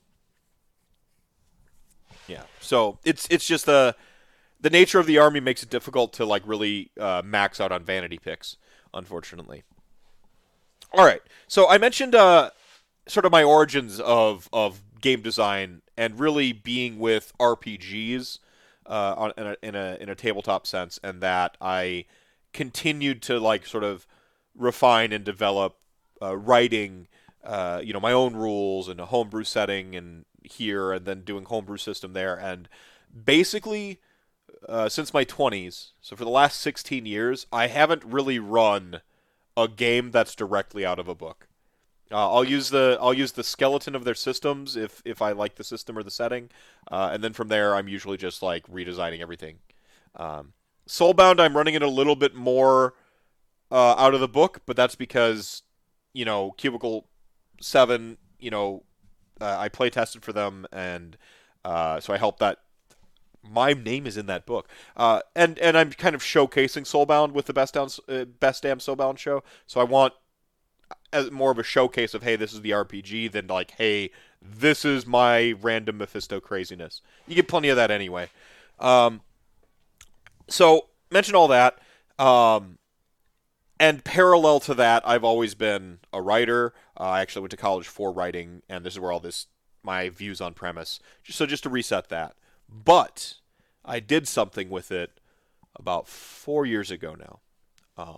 So I had just published a couple of my anthology stories. I would do occasional Twitch streams and talk about writing, or play video games. And if you're around me long enough, you're going to hear me talk about writing. I had a regular streamer or a regular guest that would come into the chat and talk to me. Not in a podcast sense, just someone who would talk to me. And they had a small video game company that kind of grew through doing Reddit game jams. So they would make like a quick mobile game, flip a profit, and so on and so forth. But the would have been the producer wanted to take the next step and release something of substance. He had a roadmap for the design. Our target date was a Gamescom or DevCon in November of that year. We had basically December, January, and then all the way to November. He's done games jams. Again, they crank out a game a month, make a card game, sell the card game on for free plus some ads, and they turn a profit, right? So small company, nothing bad to say about him, the person, and what he was doing. But to take the next step, he needed a writer. And quite honestly, I was the best writer he knew of that was cheap. And that's what it ultimately comes down to for this opportunity. A lot of my pay was on the back end, but I had a lot of creative control. I got a small advance and go, right?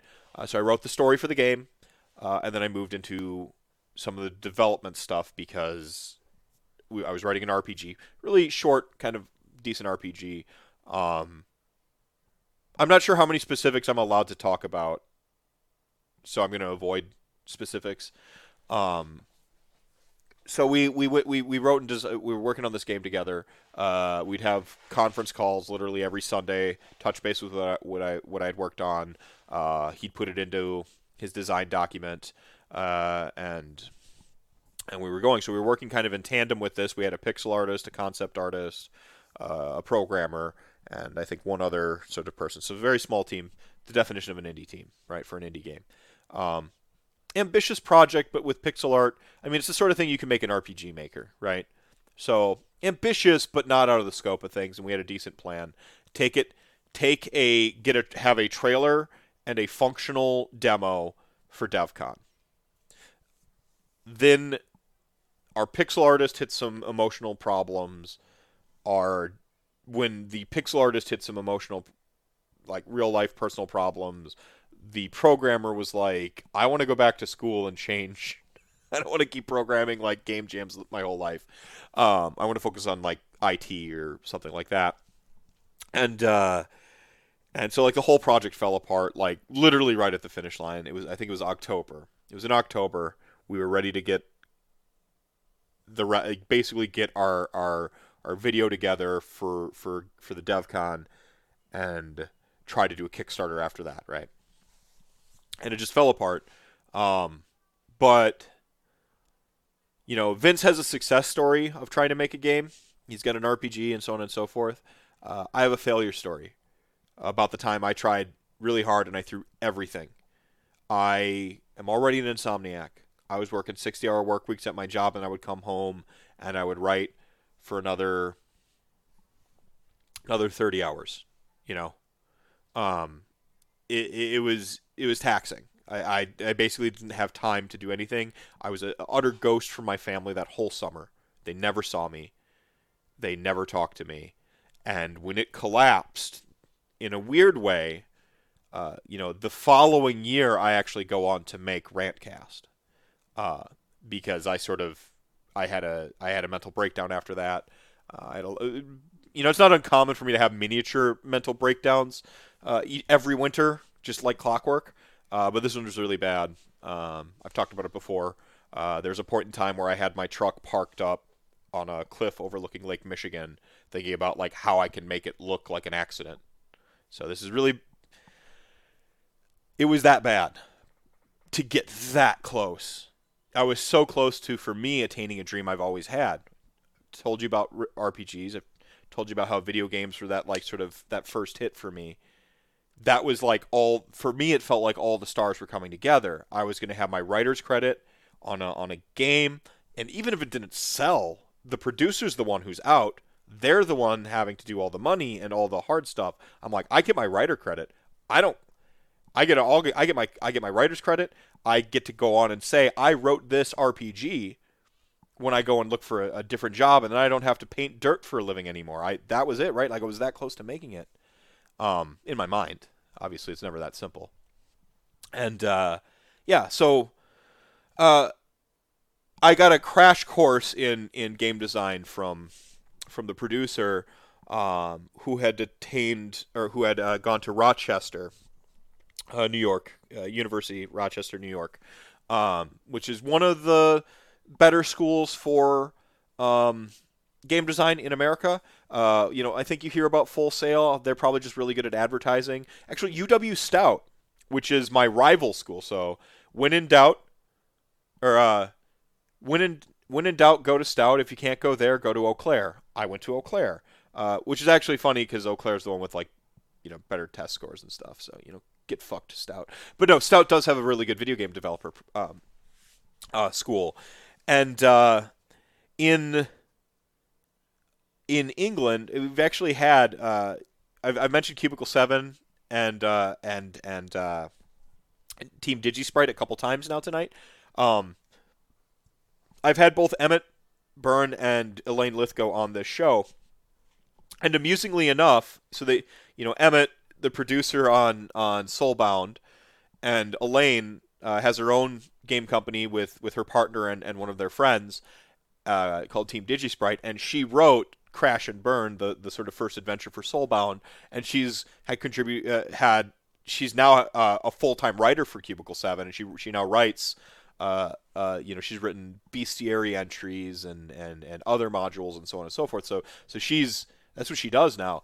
And it's funny because both her and Emmett, watch those episodes, by the way. Both of them are really, really great. I normally don't self-advertise my own show, but go back and watch, look for the Rantcast with Emmett and the Rantcast with Elaine. But to summarize it, basically they're both in Dundee, Scotland, which has Aberdeen University, which is one of the sort of premier video game development schools. So they actually both had like a video game development sort of ambition or whatever, and they ended up in board games.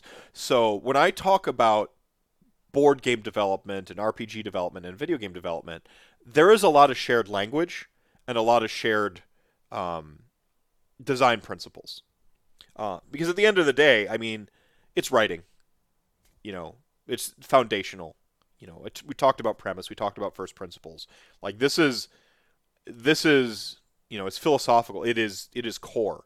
When I say philosophy, I don't mean in the dismissive it's philosophy. I mean the origins of science philosophy. It's foundational. So a lot of the stuff I learned is what I'm sharing, and it'll help you, I think, get a different perspective. So without further ado, the 7 deadly sins of game design. So the first one. So there's actually a YouTuber who's used these before as well. They're pretty. There's a lot, like I said, there's a lot of overlap in these gaming communities. So the first one is that you have the first sin. It's when we talk about bad design or a bad rule. This is the very, very first one that comes to mind is zero control over the win stroke or loss condition. Okay? Or, I'm sorry, win stroke or loss status. Okay? So this is the one that I think people most often pick out on their own.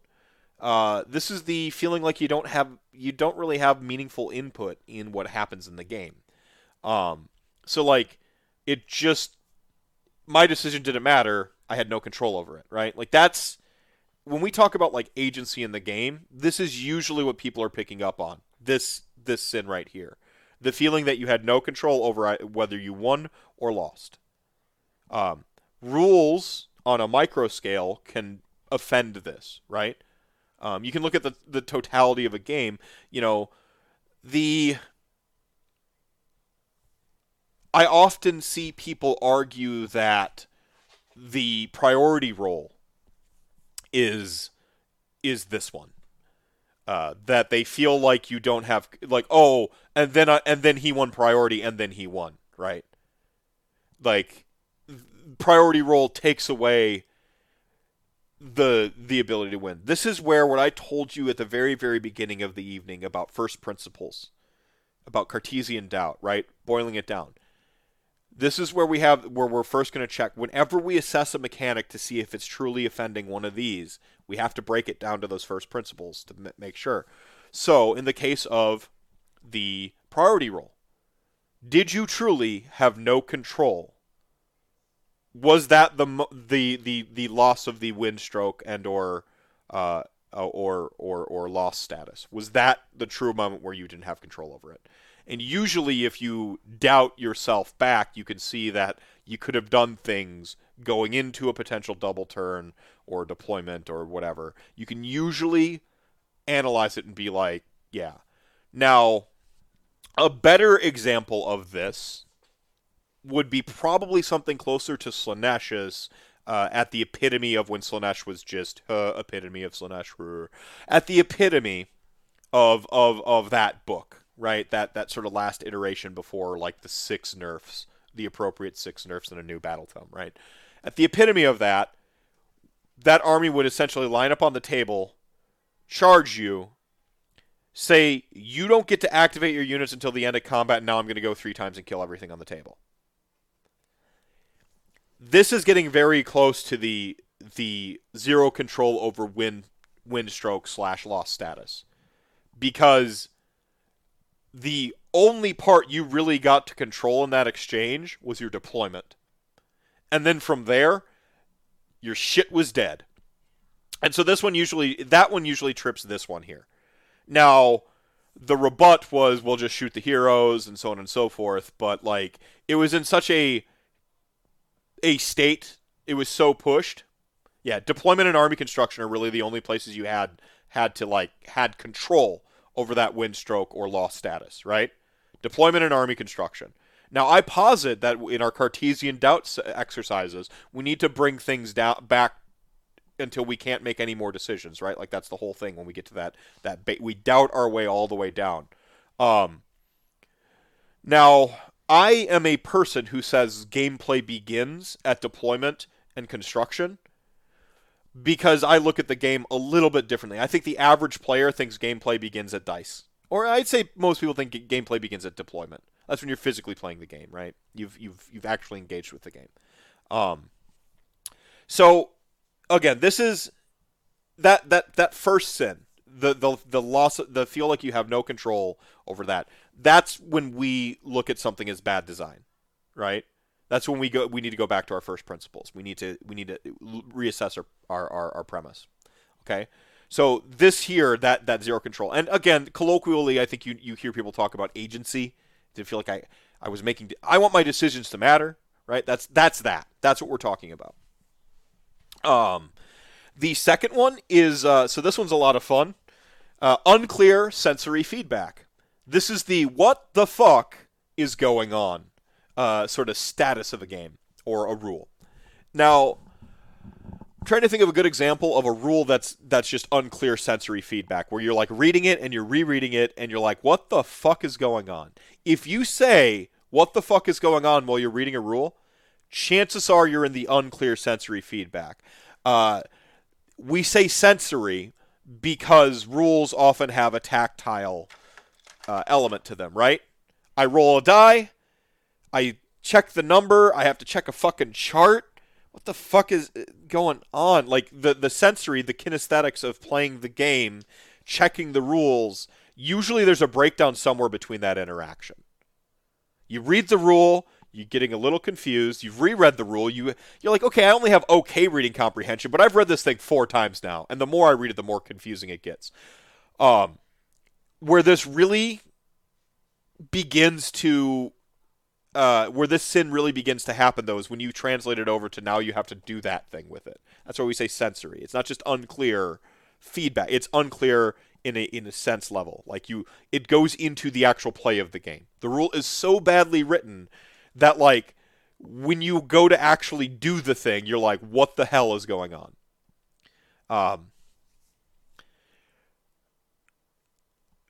I'm trying to think of a good example of this one. The closest thing I can think of right now is the LRL knockback ability. KO, fly high, disengage. Perfect example. Perfect example. It's just like you read it, you reread it, then you get to the table and you're just like, it starts to, like, people have, like, biases on how games should work. Again, we're very intuitive with games and stories. We have a long history of games and stories as a culture, as a human species. You may not be able to put this stuff to words. That's why we're doing this. But, like, you feel it. And again, the first signifier is if your brain reads something and you reread it and you reread it, and we've done our Cartesian doubt, we've done our first principles investigation, right? And you still are just like, what the fuck is going on? And then you go to, like, put it in the gameplay and it doesn't get any clearer. You have a sin number 2. Now, this is where I want to say some mechanics can offend a little bit. Like who doesn't mind a little gambling every now and then? Which is, greed is technically a sin. It doesn't mean you go straight to hell. You got to repent a little bit. You got to balance it out, do some good. We can have rules that violate one of these. But, like, it's not an egregious version of it. And it makes up for it in some other way. I haven't talked about breaking the rules yet. So ignore that I've said you can break these rules. But you have to have a really, really, really, really good excuse to break the rules. So we're going to just ignore what I just said there. For now, you can't break the rules. For now, we can't break the rules on how we write rules. When we get to the 300 level course, we'll talk about when you can break the rules. And it almost always is the rule of cool, by the way. In so many words. So the next one, the next 2 are unless you're LRL, right? Then they just went through and they're like, what can we break every rule in the book, fundamentally, or Tzeentch? Well, this is why I hate Destiny Dice. I hate Destiny Dice because zero control, right? They just make the charge. They just cast the spell. Nothing I did and nothing they did apart from use the rule stop that. Like that bothers me at its inception.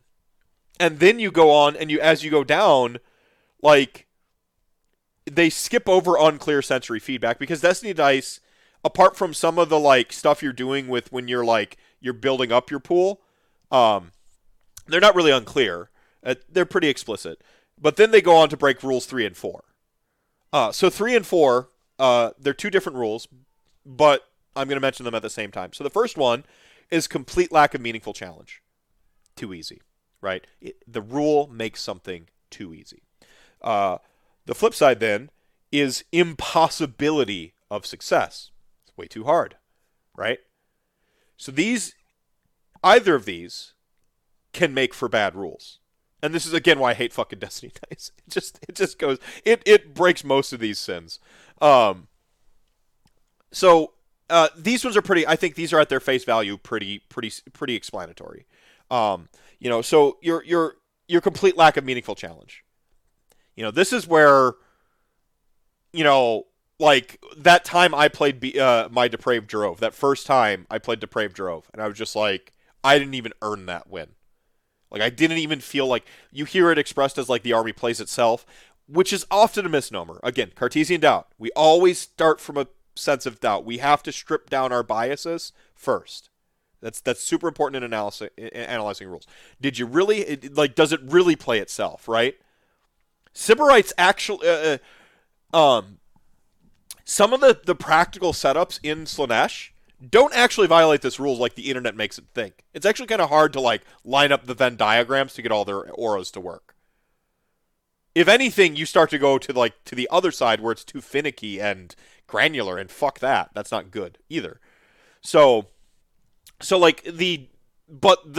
you play an army and you walk away and you're like, the rule just that rule just trivialized the thing, right? You're encroaching on third, and then the flip of that is 4 is where something just makes it an impossible scenario, right? So that's 3 and 4. 3 and 4 are pretty self-explanatory. I don't think I need to spend too much time on those. Well, the fact that they can replenish their destiny dice is where I think it starts to get really out of hand, because it's random enough. Remember, randomness can be a good randomness is a really good lever for some mechanics. You're allowed to be a little overpowered if you're random, right? Because it's random. You're allowed to be a little overpowered if it's random. And so, but the fact that, destiny dice aren't really random, that's the problem with them. I mean, that's the thing that, for me, just, makes it kind of, past that's where it goes into, the irredeemable land. As before, I'm just, I'm annoyed that you don't have to roll dice. I mean, talking about destiny dice, one of the reasons people don't like the LRL Sword Lords right now is because one of their things says don't roll dice. It's the number one complaint I saw before I even saw the rules written down. Before I even saw it, I saw people complaining that they're not rolling dice to attack. It feels in some ways it violates an initial premise of the game. You roll dice for your attacks, right? Everyone thinks that. Now, you could mitigate that. What if it's a hero that doesn't roll dice for this one attack? Well, that feels a little bit better than a whole unit, right? There are ways, again, we can break rules if we have good excuses. A core unit breaking a rule, so fundamental to what we believe the game to be, that doesn't feel good. We kind of hate that. We may not even know why. Destiny dice feel the same way to me as that, not rolling the attack hit for the LRL Sword Lords feels for other people. Why aren't you rolling fucking dice? I have to roll dice. You're allowed to, not roll dice sometimes if it's, a cool ability or, a really cool unit guy or something like that. I don't care that, once per game, you can get an autocast or an auto-unbind, right? That's, once per game. That's kind of exceptional. It's a resource at that point. I have to think about that. The fact that I can make it automatically happen, that I don't have to roll dice, is mitigated by the fact that I have to think about it, right?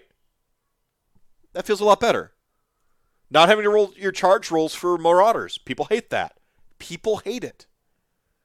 Not rolling dice is like a third rail in Age of Sigmar design. It's a first principle.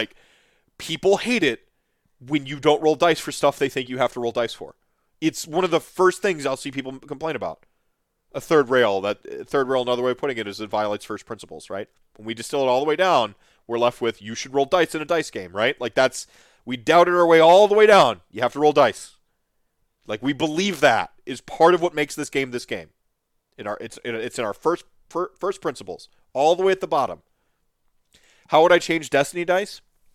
One way I would change them is you don't get to replenish them with spells and other mechanics. It's your 9 dice or your 9 dice or your 9 dice. Now it's random and then they get used up over the course of the game. Now it's a decision, right? You go back to, an inversion of 0 control over win stroke loss status. Well, if you have control over it, right? That's when you're making it good. Well, I have control over the Destiny dice. I have more control, because I have to plan them out, and sometimes I don't even get all the dice. I think that's one way of fixing it. The other way I thought of it is it's rerolls. Instead of fixed numbers, it's rerolls. And you get to break the rerolling one time, one time rule with it once. So if you have the other way I think of it is that might be too much of a third rail is the breaking their rule of 1. But if it's going to be an infinite resource, then it's rerolls. Okay. That feels you can reroll any dice instead of set the dice. The problem with Destiny dice is when the army is bad, like, who cares about Destiny dice? But when the army is good, it takes something good and it can push it into absurd. Now I can guarantee my charges. Now I can guarantee my steroids. Now I can guarantee this, that, and the other thing. Now I can fuck around with my goddamn battle shocks. So those are like, it makes it harder to balance the entire army with a Destiny dice mechanic as it is. So my two thoughts are either you cap it at 9, or if you don't cap it, then it's just Destiny die is a reroll that you just always have. Tournament rerolls are fun. Like, tournament reroll dice are hype as hell. You sit there, like, I have a special gold die, like, I set off to the side when I get my tournament reroll, I'm like, ooh, that's the tournament reroll die, baby. Once per game each, because I donated to charity, or I bought the TOA drink or whatever. I got my little stamp for my tournament reroll, baby. And I'm just like, oh, I'm going to use it. I'm going to use it. And then I roll it for the charge roll, right? And I roll the 1 anyway. Like, that's hype. That's engaging. That's fun. So rerolls can be cool. Like, there's a time aspect to it, right? Like, we want to play our game cleanly, and usually stuff that just bloats the amount of time is frowned upon a little bit. But if it's hype, then I'm like, okay, cool. So if you put the hype in and you take away the fact that it guarantees stuff, either or, and I would defer to a Tzeentch player and be like, which one of these two do you prefer as the nerf, right? Like, and I say with the caveat of I'm nerfing these because then I get to make your like sort of regular numbers, like the sort of like baseline of how good your army is. I can make that go a little bit higher now. Because now I don't have to like write everything scared of your fucking Destiny dice, taking something that's like kind of up to the line and then pushing it over the line. Now you can guarantee your charges with your pings. Get fucked. You can teleport in my face and guarantee the charge. We're 1, 2. We've got 2 sins right there. I hate it. So, Vortexes. How goes tonight? Was painting your Kron Dynasty a Cetra tribute. The Settrack Dynasty. We do not serve. Like, that's their prime directive. Yeah, awesome. Sounds cool. If I ever go back to 40K, it's Necrons. Hell, I might just buy an entire. If I found $1,000 on the floor, I'd be like, okay.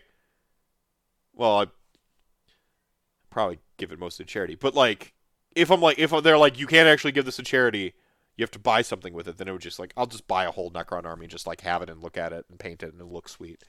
Necrons are sweet. Well, see, that's why I like you randomly roll. Because Tzeentch also attempts to screw over Tzeentch. It should be random. It shouldn't be set. Like I mean, that's like Tzeentch's plans often screw over Tzeentch too. I feel like the more random it feels like a better, because that's going back to our premise, right? We're serving our premise. Tzeentch tends to be random. Tzeentch is like messing with Destiny can be good and it can be bad. That's where it being rerolls instead of setting the dice feels awesome. So like that's where our premise helps us write better rules, does it not? Look at that, like immediately, Mogwai man, like you get this.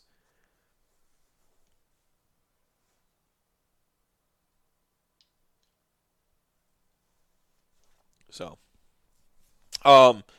3 and 4, complete lack of meaningful challenge. It's too easy.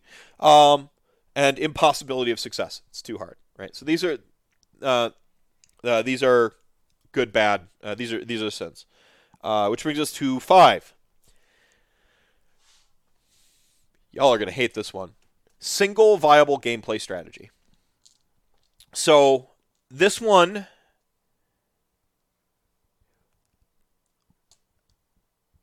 This one we're usually looking at an army level, right? Like the broadness of the game itself. It's going to be rare that a single rule does this in a way. Like, some rules turn on certain stuff. Eels, right? Eels, 100%. This is eels, right? This is why we don't like eels. Now, eels is a perfect example. This is why Blight King spam, right? I think you're oversimplifying how awesome a burn deck is. But there's a reason they haven't printed just Fireball again in how long? They already printed the best version of pay 1, do 3. Instantly. To the face, as we used to say.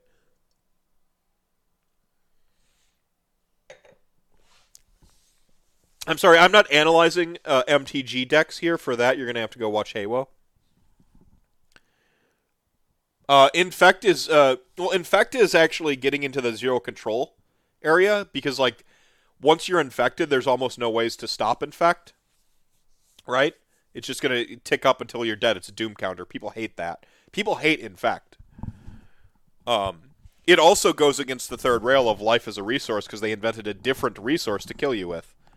So like there's a reason infect is hated in the community, and it has to do with some of the stuff we've talked about tonight. You know, talking about our premise and our first principles, and then talking about our zero control, or some of the stuff. Like, they hate it. The illusion that it's too easy, right? No, I understand. So single viable gameplay strategy. Now, again, it's rare that a single rule. This is going to be probably usually more like a War Scroll or Allegiance abilities. Hagnar, right? Hagnar felt like it was offending people in that sense. Again, we're going to Cartesian doubt ourselves. Is that the only viable way, right? Like, we're going to doubt our way down and ask ourselves this question. It's very important. We always keep that spicy when we're analyzing rules. We got to have that spicy, like,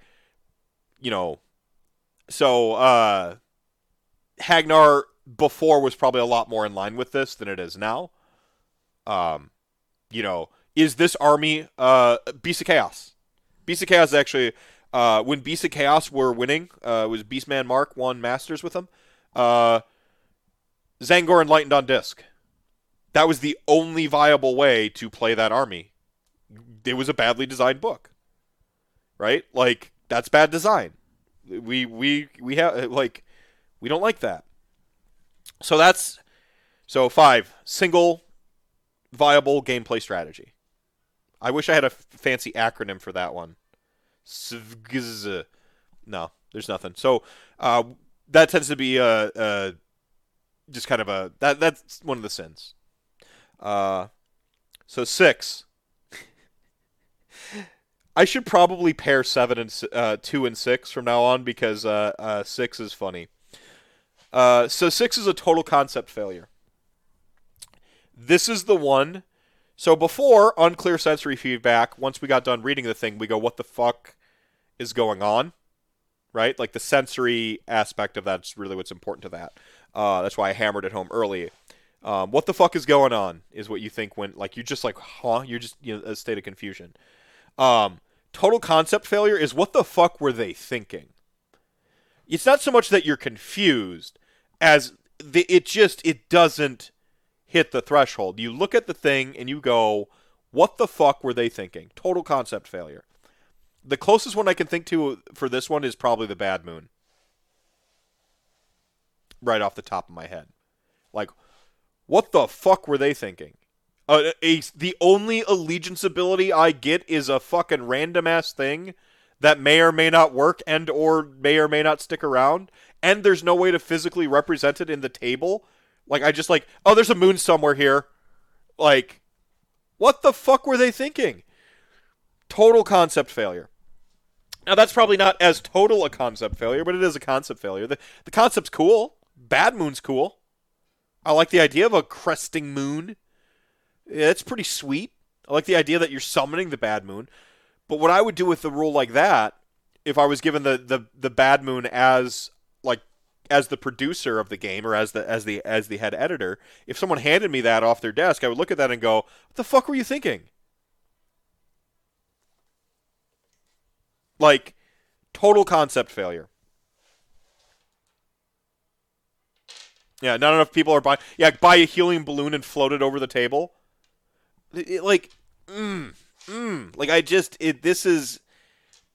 There are times when you look at a rule, and again, we're gonna do our first principles check first, and then we're gonna look at this and go, Yeah, I don't think that gets across what you thought it got across. What the fuck were you thinking?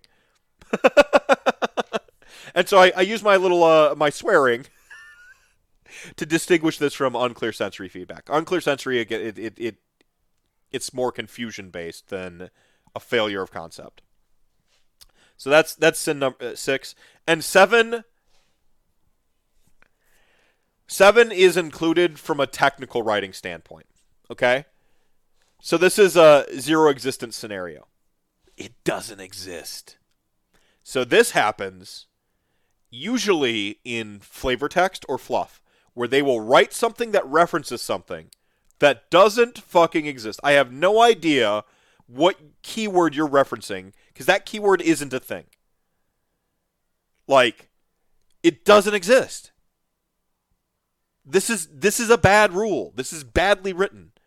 It can go further to be like a page is missing in their like manuscript, right? So, but it's something, again, we got to be aware of when we're looking at good rules, bad rules, and how to write good rules and bad rules, and how to assess good rules and bad rules. In terms of how we're going to run into this in Age of Sigmar, usually it's referencing something that doesn't exist. Referencing a rule that doesn't exist. Referencing a rule that exists but doesn't work properly that way, or doesn't work that way, is usually this one as well. So like it references like deployments or usually this one almost always results in an FAQ because they just the thing they've written doesn't exist, and now they have to go and write another rule. And what's really bad about this sin is that usually it results in you having to write more rules. The goal should never be, when you set out to write, this is a first principles thing just in general. Like this is just a good ethos. We talked about premise a ton. I should have talked about word soup and I should have talked about like word soup. I didn't. Obviously, at the face value, when you're writing rules, you are trying to communicate to your players how they interact with the game. And in a sense, as a writer, you're teaching them how to interact with themselves. Yeah, that's a good one. Like, this is a zero existence scenario. Doesn't exist.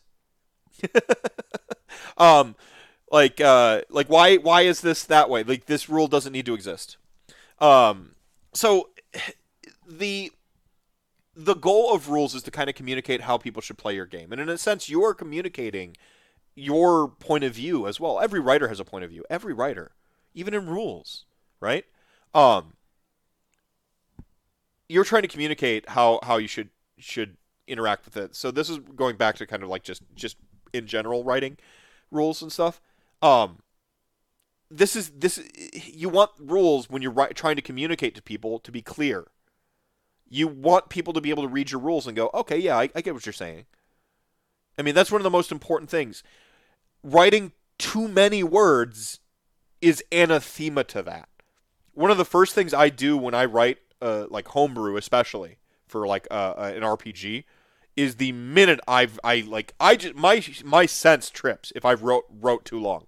I looked at it and I went, oh yeah, like it's technically correct, perfect grammar and syntax. I am so explicit in the situation I am defining that nobody could get this wrong. Guess what happens? Everyone gets it wrong because every extra fucking sentence you add is another part their brain goes, and? Okay, huh. But what if every time you write an extra sentence, someone's brain does that? Furthermore, people tend to skim rules. They always forget a sentence. They like to forget sentences that benefit them, you'll find, whether it's intentional or not. Or they like to forget sentences that stop the thing from being as good as they want it to be. And they omit the ones that, like, punish them, right? Like, so the more you write, the more you leave it open to sort of questioning it. Even if you're as explicit and as just, it is the perfect word soup. It is salted adequately. You got a little color in there. Like, it is the perfect word soup. The broth is full body. I just wrote 3 paragraphs of the best fucking word soup ever. Doesn't matter. You write too long, people are going to skim. They're going to check out. You're always gonna leave avenues of interpretation, because everyone's brain just goes, and like their minds just start like engaging at different points of that body text. So that's not in our 7. That might as well be our unofficial 8th one, is don't write word soup. Like, that might as well be the 8th one, is it's word soup. You wrote too much. Writers want to write, and oftentimes we've historically been paid by the word, which is a mistake. It's why Charles Dickens sucks. Get at me, my old English lit peers from UW Eau Claire. You won't.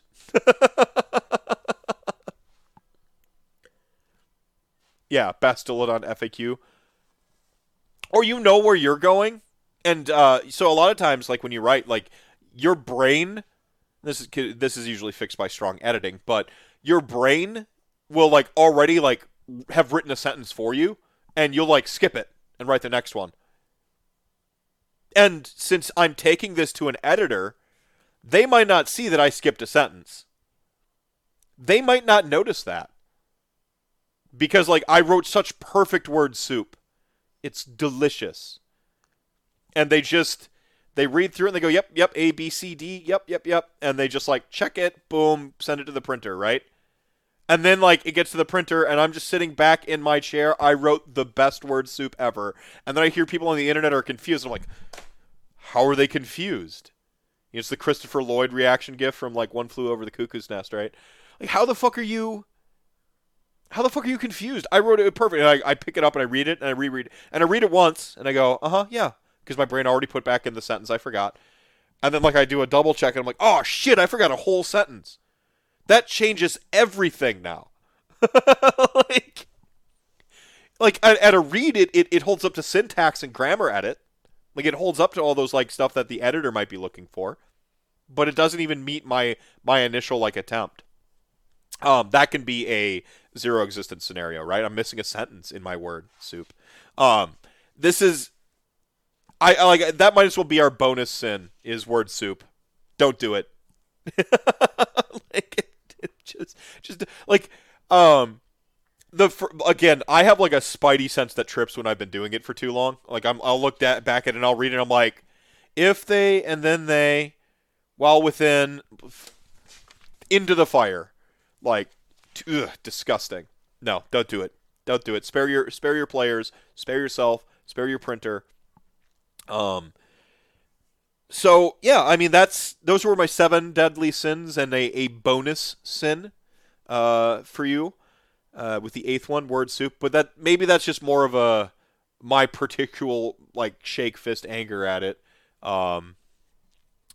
Any questions? Anything you want to double back on? I tried to give examples for them as I went along. Colorado AOS, Greg, helped me out there with some good examples. The goal, like I said, is to help people have language and a way to interact and have discussions with other people. Yeah, if you have to take a breath while reading it, it's too long. Well, keep in mind, reading is meant to be done aloud. For the most, like Socrates. We talked about Aristotle and Descartes. Let's talk about Socrates for a minute. Socrates said that the written word is destroying the oral tradition of storytelling. Socrates was anti-fiction writing. This is hilarious to me for multiple reasons. The first one is that people criticizing new art forms go as far back and are as esteemed as fucking Socrates. When comic books came out, when film came out, when video games came out and were trying to establish themselves as art. I don't know if anyone's really making the call that board games trying to establish themselves as an art form, right? Like, every time the new art thing comes out, there's always some fucking old fuddy-duddy who's like, this is destroying art. It is as old as Socrates. I would imagine, we don't have records of this, but there was a caveman, Ooga Booga or something like that. Like when like someone painted the first picture on a cave was like, Ooga Booga, You're destroying you're destroying the tradition of throwing feces. Like there was just some person like throwing feces in art, and you've destroyed it. And look at what you've done. Think of the children. Fun little trivia about that. We have found out that dick jokes go as far back as caveman days. like, and and that like artists competing on the internet and trolling people goes all the way back to caveman days too, because there would be mini games where they would try to see who could draw a doodle the highest on the cave wall. It wasn't like it was just to like one up each other and stuff like that. So measuring epeen via text and print and emojis, cavemans were doing it. So take some solace in knowing that as much as things change, some things stay the same, right? But yeah, art. Socrates criticized the written language, like criticized like writing stories down, because like the notion that like stories and language are living, and that what by like putting it down you somehow like galvanize it and you lock it into place, and it kind of ruins that art, right? So yeah, I'm obviously team writing. Get fucked, Socrates. But only on Rantcast. Get fucked, Socrates. Oh man. Yeah. So just to kind of recap. So I want people to have like a language, just something to be more aware of when you go out and you start to analyze rules. People are pretty intuitive. You usually pick up on when a rule's rubbing you the wrong way. And I want you to work through your Cartesian doubt, work towards your first principles, and strip that rule down. And then once you're down there, then I want you to consider our 7 deadly sins. And plus our bonus sin of fuck word soup. So I want you. That's the goal. That's it. Chat gang, I really don't have anything else. We only had one caller tonight, so I'm a little disappointed. But I mean, chat gang itself has been popping off, so that's changing the format too much.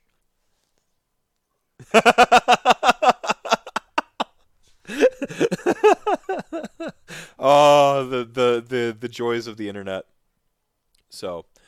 Any final questions? Any digital soapbox moments from you, chat gang? Anything you'd like to get off your chest, or anything you want me to riff on and get off of my chest? I feel like we've had a pretty great show. There is a chat delay, so I'll let you catch up with my words. Oh! We've got a caller.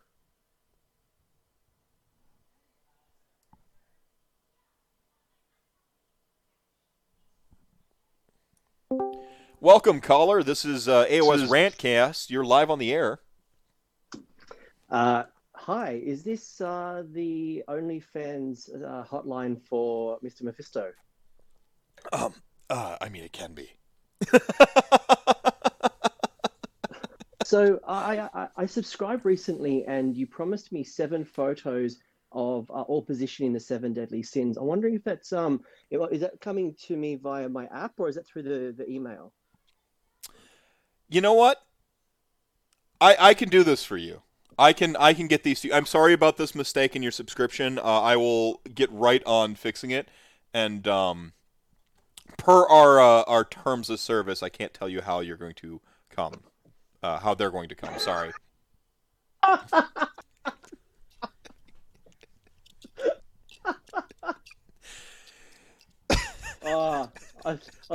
I actually have no question. I was throwing you a bone because only one person called in, but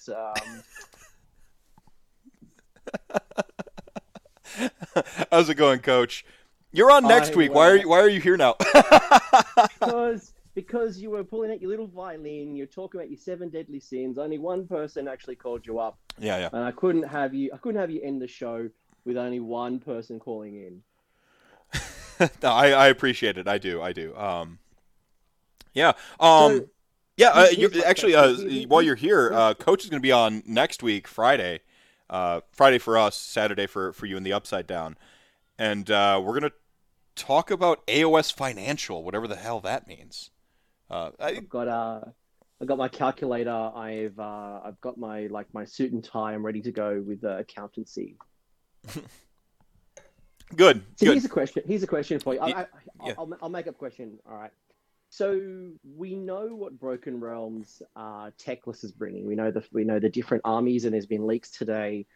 But what do you think Be'lakor is going to look like? We know that's the next story, and we know there'll be some things tied up with Be'lakor, and maybe the next one's Destruction or whatever it might be. What do you think the cities or the allegiances, or what are some of the things you think are going to come with Broken Realms Be'lakor? So we've gotten a cities thing. This is 2 for 2 now. All right, we got a cities thing in both Morathi and Teclis. So I feel it's a fair bet. I give it a 50-50, right? I give it better than 50-50 odds that we're getting every Broken Realms is going to feature some city stuff. Even though this one is a chaos one. Yeah.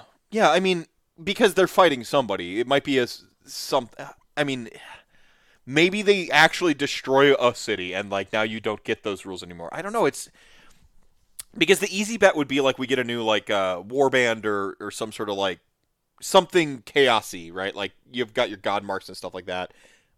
I think it's kind of a foregone conclusion we do get something like a Lurid Haze or, like I think we're going to get some modifiers like that to... Is everything from Teclis out? Because we see Nurgle for Teclis. We know Broken Realms Teclis has, is it Nurgle, it has the Siege of Sigmar, it has OBR, and it has Feck. So we haven't seen Tzeentch in a little bit, have we?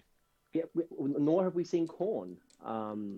So I guess, because Morathi's story was about, a bit of a backhand to Sigmar and took over Anvilgard and, become a goddess. Mm-hmm. We've obviously got Teclis doing something, and obviously Be'lakor's going to do. Well, we don't quite know what Teclis is going to do other than being useful and not be Tyrion. Mm-hmm. But like, what is Be'lakor doing in response to all this, and what's the story and the people around him that the narrative is going to push forward? And like, ignore cities for a second. Like, who else comes to the party? Is it Khorne? Is it Beast of Chaos? Is that why we have that Stormcast rule that has that Stormcast model that's going to do buffs against Beast of Chaos? Are we about to enter Beast of Chaos meta that's going 5-0? Yeah. See, my hope is Be'lakor is tied to BOC.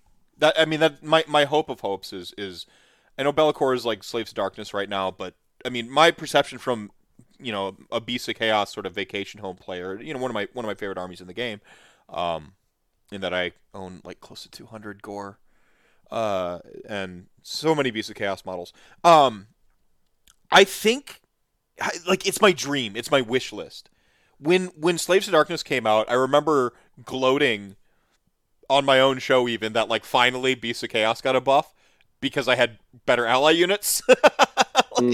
Like the War Llama and Be'lakor was like my number one ally. And I'm like, oh, I can't wait to run Be'lakor. Like that was, I was making Phantasmagoria lists joking about Be'lakor being in them back in the day. Well, funnily, I was meant to go to a tournament. When I went to a tournament, the Measured Gaming tournament, my very first opponent was going to be a Beast of Chaos with Be'lakor. Mm-hmm. Unfortunately, it was a redraw, and I played 160 Chain Rasp. But that was scaring me. Like, I played Beast of Chaos, and I'm like, oh man, they're all right. But with Be'lakor, I'm like, okay, there's something in this. And you can only assume he's going up more than 400 points. Like, he's going to be outside of ally pools. Yeah, he's going to be Gotrek, right? Gotrek point costed. Yeah. Well, I'm hoping that you get the Gotrek mercenary type as well. Like, you bring him in Chaos, and he's your only. Only like ally. What if he goes to like out of allyship points, but has a caveat that says Beasts of Chaos can always take it, not the whole Chaos Grand Alliance, but Beasts can. Nice little nod to them. I would like to see narrative-wise Be'lakor actually bloody Archaon's nose. I want to see... Be'lakor is like the one they throw in when they need a named character to lose a battle, to make it seem impressive. I talked about on the last show I did, I talked about like the monster heel, who's usually there to like, like big show. Big Show Yeah. is always horribly booked because they want just the hugest, most badass dude to go and lose to some new talent that they're pushing to make them look good. But the thing is he only ever shows up to lose to the new talent to make him look good. And so, like, his sort of like character continuity is like he loses a lot and like he doesn't look that impressive anymore. And that's Be'lakor. Be'lakor is poorly booked. He's supposed to be the first prince. He's supposed to be all these like awesome. He's supposed to make you afraid of him. And on the table, like I actually really like even the old sculpt. I love the old rules. I love that he tonight use and points at somebody and they kind of suck. Like I like Be'lakor. I really do, kind of through and through. But narrative wise, he tends to just show up to like lose. In Wrath of the Everchosen, he showed up with Archaon and did something, but it was Archaon's win, right? So I want him to strike out on his own. I want him to do something awesome. And I hope it's a little bit of like I hope we finally get the thing that I've always wanted, which is a second main named thing in Chaos that's like challenging Archaon for the throne. So you're a wrestling man, and I just had this thought. Khorne and Slaanesh don't like each other. Nurgle and Tzeentch don't like each other. Right. I wonder if we're about to see a Survivor Series where we're about to see Archaon with 2, and we see Be'lakor with 2. Oh, because we've got a bit of civil war going on, right? Like that would be metal. Yeah. You know, maybe Be'lakor boosts up Khorne, and we've already got Slaanesh in the meta. We've already got Tzeentch in the meta. Is there some type of Archaons with 2 of them, and then Be'lakor brings up 2? Yeah, and like Archaon in the current story has been looking for Slaanesh. That's been like the whole shtick. That's gotta one of the Chaos Gods doesn't want Slaanesh found. They like it better. I mean, that could drive a rift in Chaos, right? And that could be Be'lakor being like, "Yo, I like this. I like this angle, and I want Beast of Chaos to get a buff. I think we're going to see a Beast of Chaos buff." My thing is, I don't think Kragnos. My first hope was like, "Hey, this is going to be Beast of Chaos." Now I'm thinking I think it's destruction. I think Kragnos is destruction. Like, that's my hope. It's a new destruction thing. And I've even said that, like, the Centaur pictured, I'm not even convinced that the Centaur pictured is necessarily Kragnos. They could be pulling a Catacross video thing. What's that? Yeah, I don't think so. I think that picture is it's just, hey, look at the city. Look what's been done to my city. I've come back from a raid or whatever it is, and my city is in ruins. Right. In the Catacross videos, when the Ossiarch Bone Reapers were coming out, you heard Catacross talking, but the stuff we saw was like Vok Mortian, and we saw all this stuff. We didn't know it was Catacross talking until the 3rd video. Right? Catacross, the Mortarch or whatever. We didn't know who was talking. Well, it's like Alinda as well, right? Alinda, everyone thought it was Isabella von Carstein coming back, and they ran with that for ages. Yeah. But if the 4th book is going to be Destruction, Order's gotten a lot of love.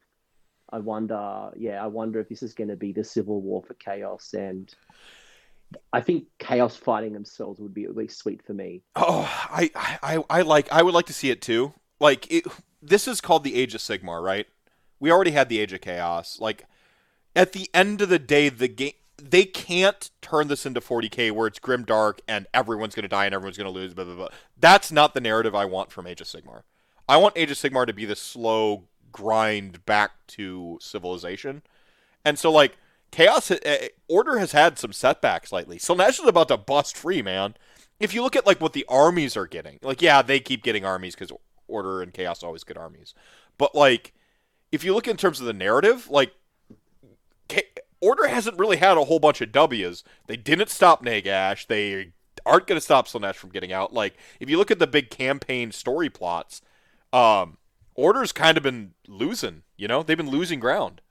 And now, Teclis is about to go march on Shyish at basically the worst time he could decide to do it. Because Slaanesh is going to bust out.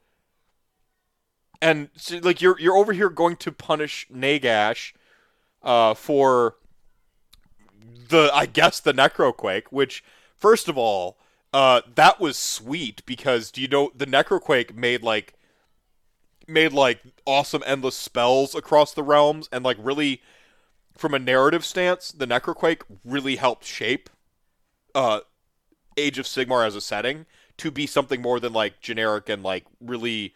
There was a lot of empty canvas before. I feel like we got a lot of canvas filled in with the Necroquake. Why is this mythic fantasy setting different from other mythic fantasy settings? They told me why with the Necroquake, right? And so Teclis, come on, man. You made an entire species of elf and abandoned it. Are you really the main judgment of who's committed crimes against elf manatee out there? Get out of here. Get out of here. I hope he gets slapped down so hard. I mean, he's not. It's called Mortal Realms Teclis, so he's the feature character. But my hope is that he gets pummeled. Yeah, hopefully in the at least the third book. He's been the running joke since Warhammer Fantasy Battles. He was the Joker. Yeah, I don't know. I think for me, we're in the age of chaos right now. Chaos dominates the tables. There's a lot of stuff going on with chaos. Mm-hmm. And I've been reading a lot of like Warhammer Fantasy lore, just trying to dig in for my own armies on parade. And you always hear about the chaos infighting. The gods are always striving for power. Even Skaven, Skaven has ascended. The Great Horn Rat has ascended to the Chaos Pantheon, and they're mad.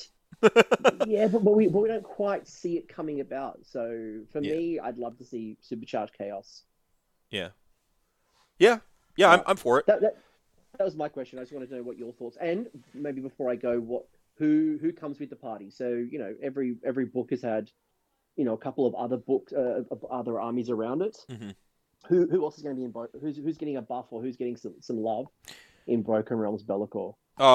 Beasts of Chaos, they're getting a buff. I believe, I wouldn't be surprised if we see some like Skaven stuff. Like, what if Be'lakor actually ends up like partying with Skaven and Beasts of Chaos? Huh? That'd be pretty cool. Ooh. That'd be pretty intriguing.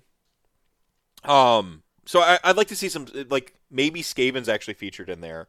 I think you're going to get one of the other 4 Chaos Gods. You're either going to get Khorne or Tzeentch, because neither of them have showed up in these previous 2. And whichever one you don't get is going to be in Broken Realms Kragnos. So you might get Khorne with Be'lakor, and then you'll get Tzeentch with Kragnos, or vice versa, right? So I think that's going to happen. You'll get some Order stuff, because they've gotten stuff every single time. Maybe we see some like more Nighthaunt. It's possible that the Broken Realms Teclis boxes actually sort of foreshadow some stuff for Be'lakor, right? Well, we've got that new Nighthaunt model that got previewed a few weeks ago. Right. So that might be coming with Be'lakor. So we might see Nighthaunt.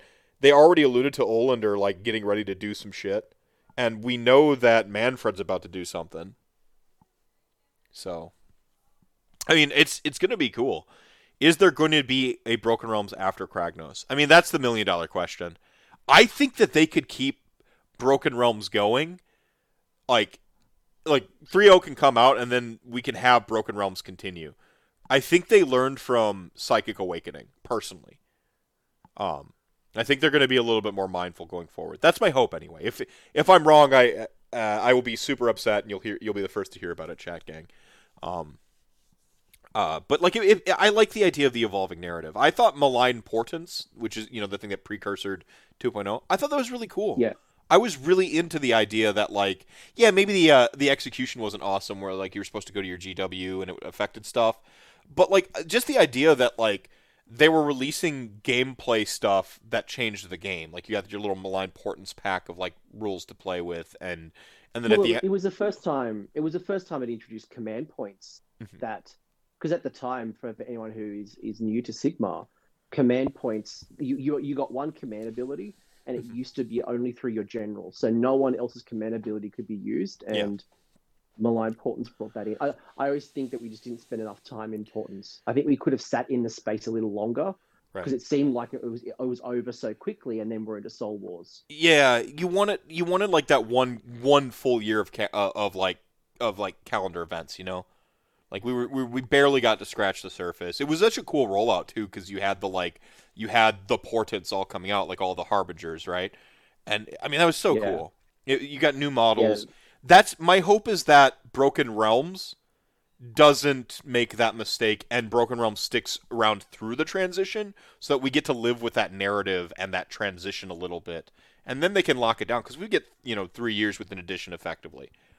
That use this as a bridge and keep extending that. I think that's a really good idea. The fact that your fan base is always going to have a promise of potential of something new and revitalization to units, that only does good for the company and the game and the health and the feeling that the game is healthy and that it's not stagnating. And the Broken Realms stuff is a really great foil for, quite frankly, just getting us more content more routinely and keeping things moving, as opposed to waiting, wait for GHB, wait for Winterfell, wait for GHB. Well, it gets, and you've only got to see the short stories that are delivered every fortnight that gets people talking. Short stories about Mannfred, short stories about whatever it might be. And I know you were talking earlier about being a writer and being in the game design space. Mm-hmm. But the opportunity for fan fiction and people to contribute short stories, to scale the lore and to talk about things that probably aren't getting the full Black Library book, but there are stories to be told. And I love, and this would drive model sales. People would be excited to build their narrative hero or whatever it is. Right. No, I'm 100% with you. And Coach, I'm going to say this just for you. I read the Mannfred story on stream on Sunday night, I think it was. I'm going to go ahead and sorry, Doug, 2+ tough. I'm gonna release a narrative video. Get wrecked. No, I can never compete with Doug. The man's the best. No, I'm gonna release the video of me reading it. I might even edit it and put some cool graphics on it to really zhuzh it up. But I will say, after having read that Mannfred story, 2 things. The greatest crime Mannfred ever committed was not being Vlad, and for that I may never forgive him. But after reading him, after reading that short story, I liked him a little bit more. I actually thoroughly enjoyed his arrogance. I'm looking at Mannfred right now. He won me best death before I retired my Legions of Night army. Mm-hmm. So I'm actually pretty excited, man. Actually, one more question I will drop off, because this is the longest question known to man, is skeletons. Yes. Now, the new skeleton surprised me. I was surprised. Look, zombies, I get it. Bats, I get it. But skeletons, that release has thrown me off. I was surprised to see them update the skeletons, because these skeletons are from 7th edition. Mm-hmm. I think they're still they're good. What are your thoughts on the new skeletons, and will you be rushing to replace your existing skellies with new skellies? I'm with you. I actually like the sort of Jason and the Argonauts, Army of Darkness, old skeletons, like the naked skeletons. I think is like the vernacular where we as a death community have accepted. So I like those skeletons. And I'm really surprised that Skeleton Warriors got updated in this manner, because they have so much personality and equipment now. Like they're encroaching on Graveguard in terms of I was thinking they were going to be new Graveguards to separate the two. Right. Like I would have expected direwolves to get updated, because I'm using Fenrisian wolves. Like I've got 25 Fenrisian wolves. Yeah, the Haywo take 200,000 Fenrisian wolves are now crying. They're now howling as they know they're all about to be retired for proper direwolf sculpts. Right. The first thing to be replaced in my army will be that. But it was the skeletons that surprised me. Like I didn't see that one coming, and I don't know if I will update my skellies. I like the old. So here, let me help you with this, and I'm gonna, because when you get into the content creation business, entertainment in general, you're always selling something for somebody else. That's what it means to be in entertainment, whether you like it or not. So make your peace with it. Shill and shill harder. So what you should do is you should buy a box or 2 anyway and mix them in with your skeletons. That way you have a progression of decay through the units. The ones that are naked skeletons are clearly the ones that have been resurrected the most and have been in the most battles. They've been beaten up and their armor's just fallen off. The ones that have the armor are the newer resurrected skeletons. And so you get that really cool sort of evolving visual through your army that really makes it look like it's a unliving, unbreathing, undead army that kind of spans, countless battles, and this isn't new. Yeah. So I think you buy a few boxes and you mix them in. You don't completely replace them all. I would have if anything, if I was going to update the Skellies, I would have expected them to dip into the Dogs of War and bring me some non-human Skellies. Give me some Seraphon. Well, Give me these some ones are orcs, these give ones are me some taller. halfling. They're elves. Yeah, but like, give me like. Yeah. You've probably seen the Dogs of War Curse Legion, right? Yeah. I loved that. I loved having a dwarf skelly in there. I loved having a Saurus guard in there. Like, Right. give me some diversity. This is where zombies have the advantage because, like, I'm sorry, like zombies, you can like take another model and like cut it up a little bit and green stuff here and paint it all fetid and corpse like. Zombies have an advantage in that respect. With skeletons, like you're staring at the bare bones, so you kind of need that aesthetic, right, to do some heavy lifting. We got Skaven ghosts, and I was so pleased with that. I'm like, is this a new era? Do I finally have that like Neapolitan undead that I want? Like the stories talk about Beast Claw Raiders resurrected, right? Like show me the ogre skeleton. Now Cursed City did show me ogre zombies, and I was pleased about. Like I'm super pleased with that. But yeah, I think this is where they take. Where's the zombie? Where's the zombie Maw Crusher? Where's the zombie Yes. Stonehorn? Yes. Where's the zombie Star Drake? Like, give me the zombie. Give me everything. Give me a zombie Mega Gargant. Where is my zombie Mega Gargant? Yeah. Give me all the zombies. But to your point, I would love to see. They could take a page out of 40K here, where they sell their little their little kits for their Marines. You could print money if you just sold me little blisters of different types of skeletons, right? It would print money. You just here's the like ogre kit, like here's the maybe not ogres because they'd be a different size, but you could be like here's the elves and here's the dwarves and you could do stuff like that. I'd love to see the occasional like demon in there too, because the stories. Like, Nagash resurrects a bloodletter.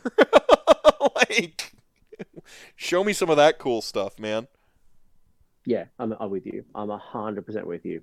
All right, that was the longest question known to man. I gotta go for a work meeting. But thank you for answering my questions, and I look forward to my 7 pieces of OnlyFans content returned to me. Yeah, no, I got you. I got you covered.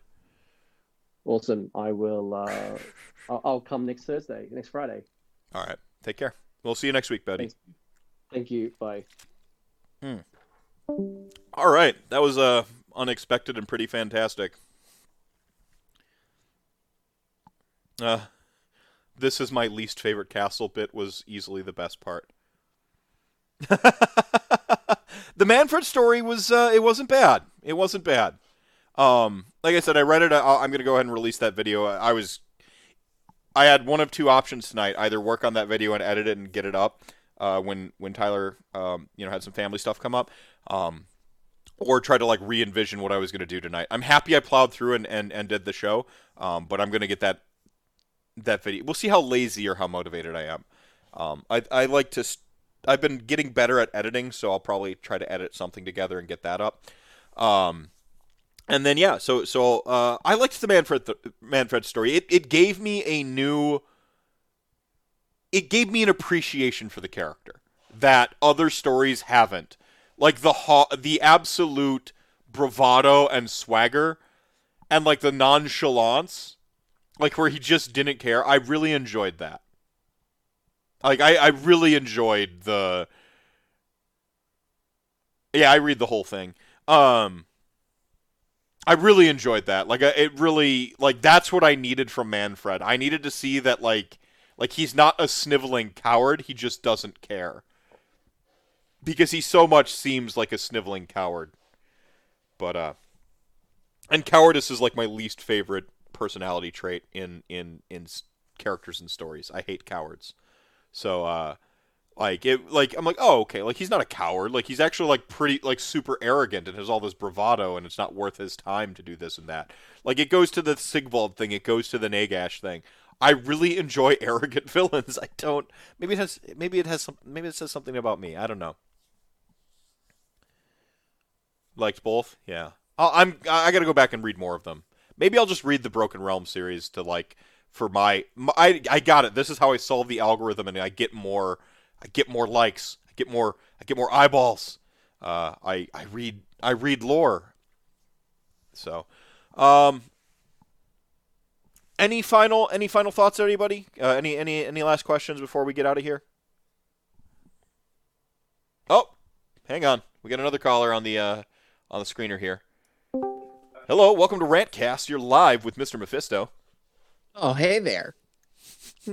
Hey there. This is Travis, Vampire King. Where are you calling from, Vampire King?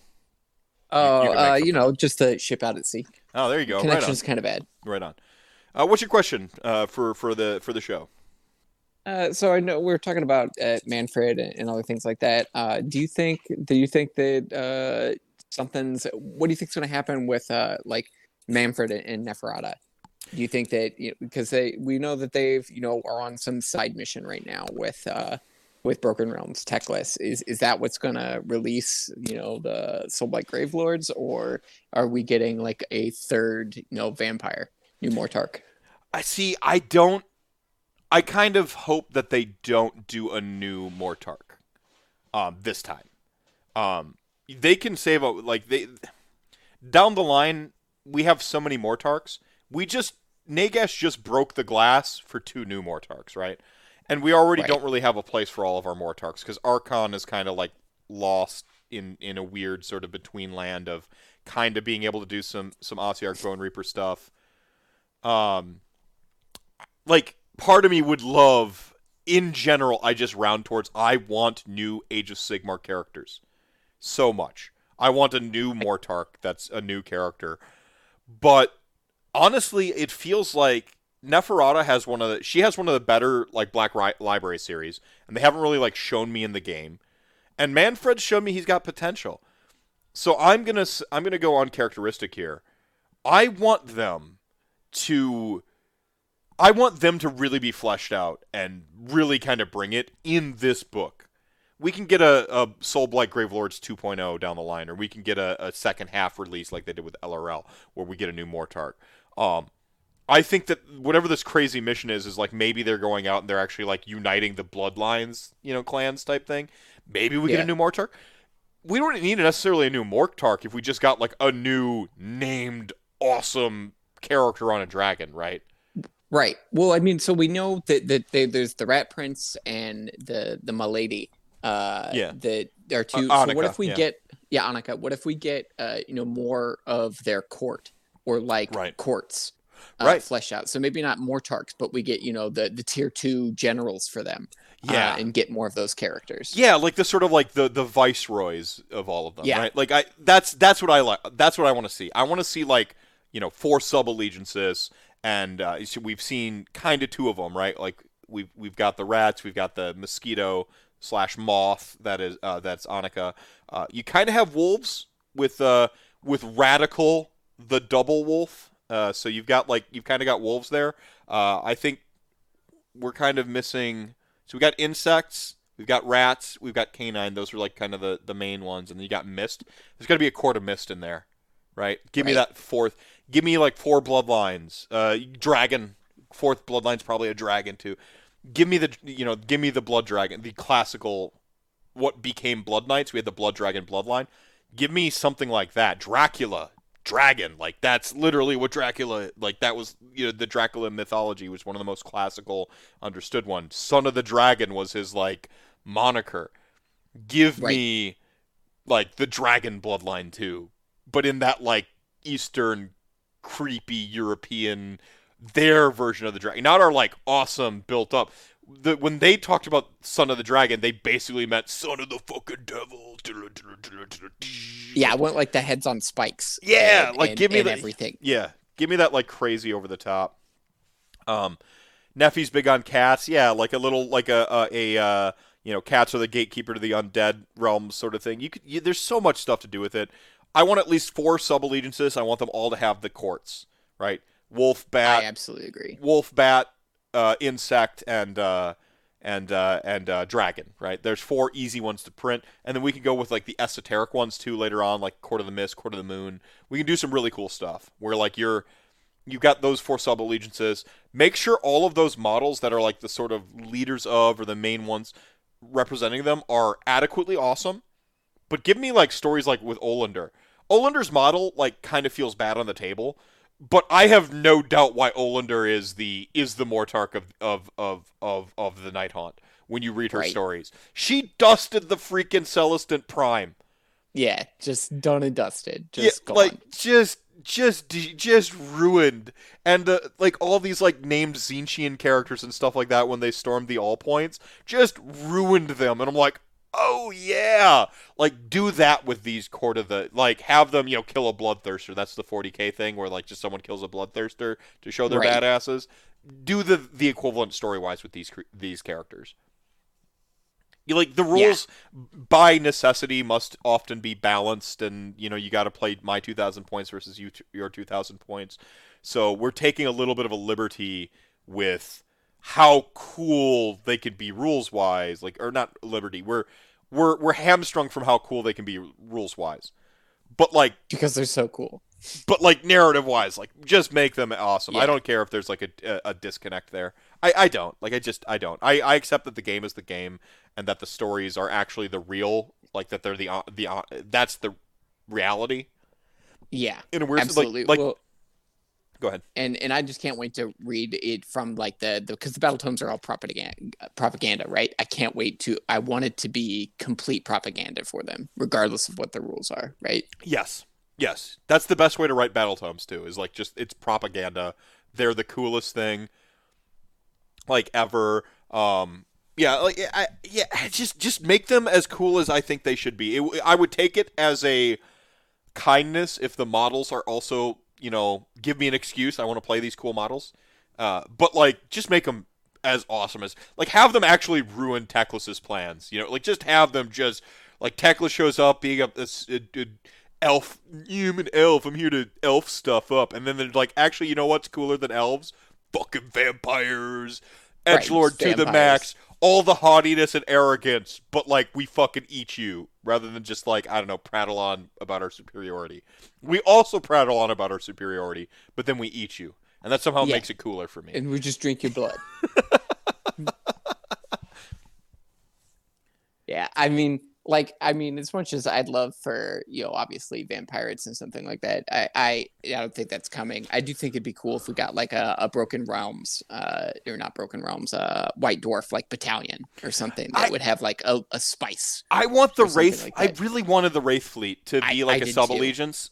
My hope of hopes was like, yeah, I got my high Gothic vampires that I want that are turned to AOSE. They really. Am I James Workshop? I don't know. When I'm having my Well, insomnia if we fits, get the Wraith fleet, we would know that you are. It is confirmed. confirmed. You are James Workshop. I'm James Workshop. I wanted the Wraith fleet like as a that's where again we go into our esoteric other sub allegiances. We get our 4 Right. folklory ones, and then we get something like of the Moon or Mist, and then we get like the Wraith fleet, which Wraith fleet fits the Mist for me. Their whole thing is they show up wreathed in mists and ghosts. Yep, that Like, would work, and it's been mentioned in other battle Yeah, tomes. yep. So Yeah, so the Wraith fleet shows up. That's my Mist that I want, right? So they show up. They have a 1 in 4 ability with Night Haunt. So like they can 1 in That'd 4 be Night awesome. Haunt. Yep. And then like you get we've got our sweet Rat Prince. We've got Annika, Lady Annika. You could have that vampire captain model, right? Mhm. And then like just a couple nods that like inspire people to convert a little bit more or whatever. Like, yeah, I'm gonna run my skeletons, but I'm gonna maybe run the naked skeletons and like green stuff hats on them, right? Like Right. my naked skeletons have rice hats, like That's awesome. like just give me an excuse, right? Just give me an Yeah. excuse. It's you pretty much put it on my tombstone when it comes to how I feel about this game. Let's see. We already know that Manfred and his pet can destroy what appears to be a great demon of Nurgle. Yeah. Yeah. And it was spoilers. That was so good. It was a good But yeah, story. I mean, say you go from Teclis to Be'lakor. Maybe they actually punch somebody in the mouth, whether it's they show up and fight the orcs, or they punch Order or something like that in the mouth. Be'lakor actually does something cool, and then you have Soulblight Gravelords that actually punch Nurgle in the face, something like that. In my dream of dreams, we get like, I want a Broken Realms Olander. If I had that'd like be good. Yeah. people were like, "Do you want Broken Realms Nagash?" I'm like, "No, just fix Nagash's War Scroll and Broken Realms Teclis, and we'll call it even." Like, I don't need, or Yeah. maybe that's not a possibility now because everyone's seen the teasers, but like, I don't need. He doesn't need a whole campaign unto himself. The whole second edition was like basically the Nagash show. I don't need.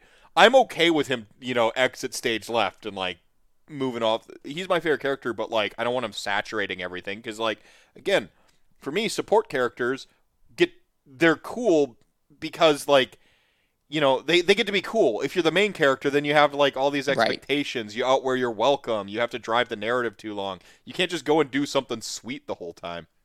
Yeah, I'd love to see Nagash go back to like Puppet Master mode. Well, and, he's pulling strings and he's got other machinations. Like, yeah, like we just saw the fruition of like one 100,000-year-old plan. We just saw skeletons carried a grain of sand from the far reaches of the realm in secret. Yeah. They still have one of the 8 points too. Oh. They're the only ones to have one of the 8 points Right. away from chaos. Yeah, Like, that's a legitimate thing. Yeah, no, like we like Death. We did some shit. Like, we're good. We can. Like, I don't want us to like completely fade from the narrative like Destruction seems to have. That feels bad. You should write all their stories like propaganda for everyone's factions, and they should all like. If it's like a Animorphs, I have Animorphs on the brain lately. I don't know why. I apologize. Hey, you remember Animorphs had a rotation, right? Yeah. You had Jake, Rachel, Tobias, Marco, Cassie. Later on, they added, what was it, Axe, right? And then Well, I think and then there was every once in a while you'd get the actual guy who was the alien species. Why can't I remember who was the Animorph, right? Like yeah, that's Axe or whatever. Yeah, they added Axe later on. Yeah. Yeah. But like how they like every other like they had a rotation to their books. Do that with the narrative. They'd get each one of them, and they'd get a new animal, and then Yep. you go to the next person, and they get a new animal. Yep. Yeah. Yep. They had a rotation in Animorphs. Do that with people's allegiances. Like, nobody should ever be out of the spotlight for that long. I mean, I totally agree. And what you were saying with Coach about Broken Realms, I'd love to. I think that these books, we know Games Workshop likes printing books, right? But I think that these give them an avenue to give 4 people something, right? So they could continue just putting these out, every 3 months, whatever they want to actually do. Mm-hmm. And they're giving 4 armies something. Maybe you don't get something that great this time, but maybe the next time it comes around, you get to be, the star in that book, and then 3 other people get something, right? It at least gives, even if you don't like the rules for FEC or OBR, something to talk about and think about and be like, okay, well, is this something to use? Is this not something to use? Yes or no? Well, right.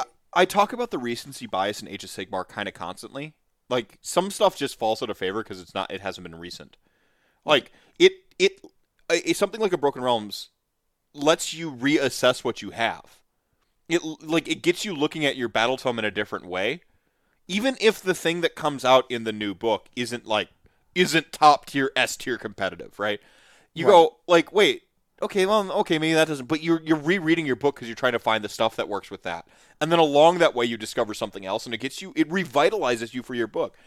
Like, it gives you a reason to dust off the book, crack it open again, and either see if the thing that they put out is better than what you already have, or if you have something else that's better than that, right? Right. And while trying to find interactions with the thing that came out, you sometimes find interactions that you missed before. So, like, you don't even use the new thing, but you're like, oh, crap, I didn't even realize that this battalion worked with that thing before. And it's just existing stuff that was overlooked because stuff came out, we got tournament reports, people said this list was broken, that list was bad, and we solved the battle tome. And then we moved on to the next battle tome.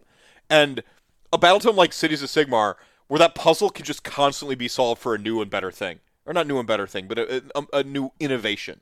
There's Mhm. always some innovation in a book like that. Like, and things like this give you that like sort of second wind to reassociate or to evaluate your own battle tome, and at the very least, the excitement, the number of people right now that saw Sloppity Bile Piper is getting a freaking battalion, that are now telling me new builds they want to try instead of just 45 Blight Kings. I'm like, I'm proud of you.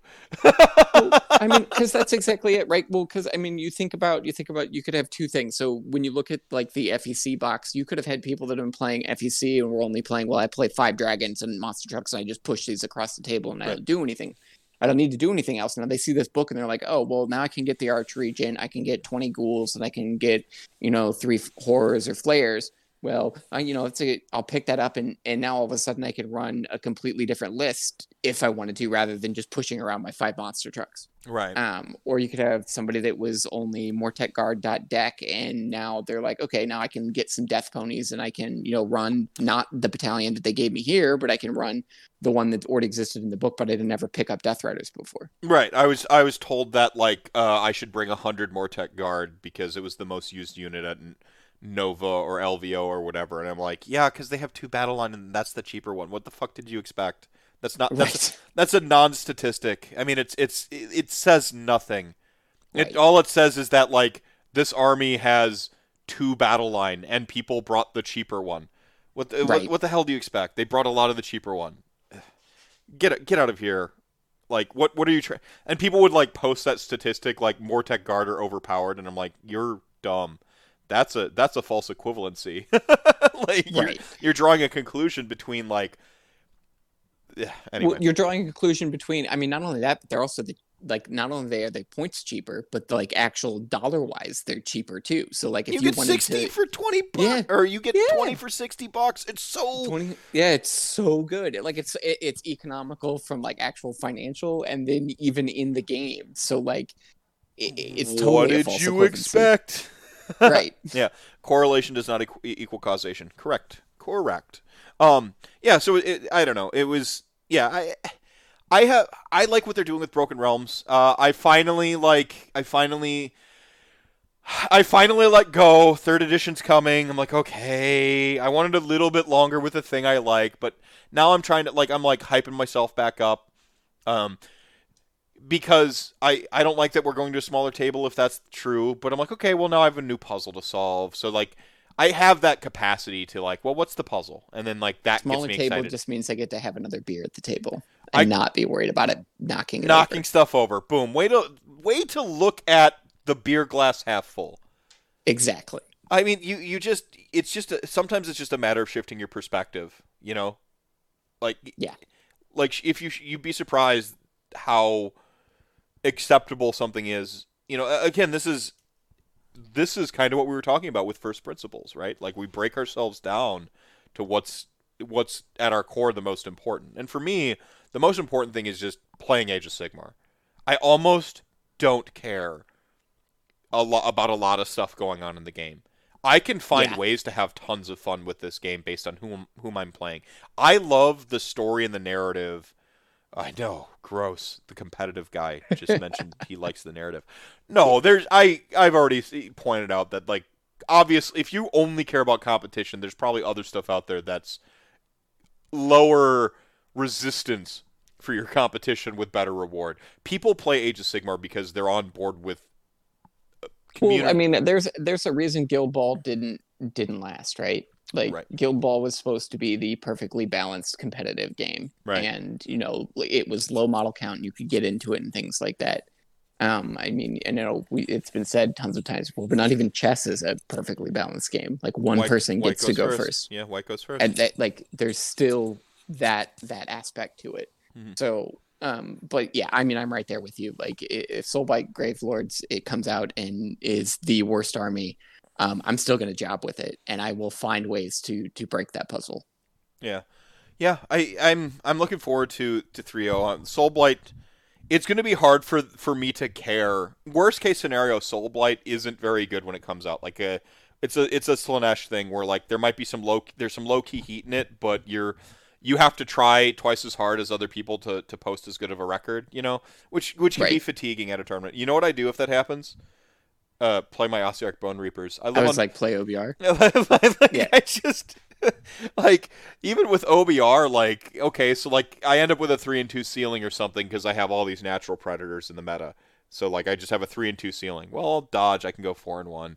And you know what? Right. It's for me, it's an army I'm so comfortable with that I'm already having all of my fun for showing up with it, and then I can solve the puzzle of Soul Blight in a lower stress environment with like friends and stuff. Yeah. Well, I And- mean, if that comes out, just call me up and I'll drive over and we'll just fix the puzzle Soulblight Gravelord for fun and then play OBR. Glass half full. I don't have to build as big of a table anymore in my office. My office, I'm taking up 1/3 with my new desk setup. This is pretty prolific. If some of That's y'all in awesome. chat gang remember the old camera angle where you could see my like fireplace and my mantle and stuff, you had a pretty good idea of like 2/3 of the room is that way. I didn't used to take up this much space for like my streaming space. So I've taken up more space, which means I have less space for the table.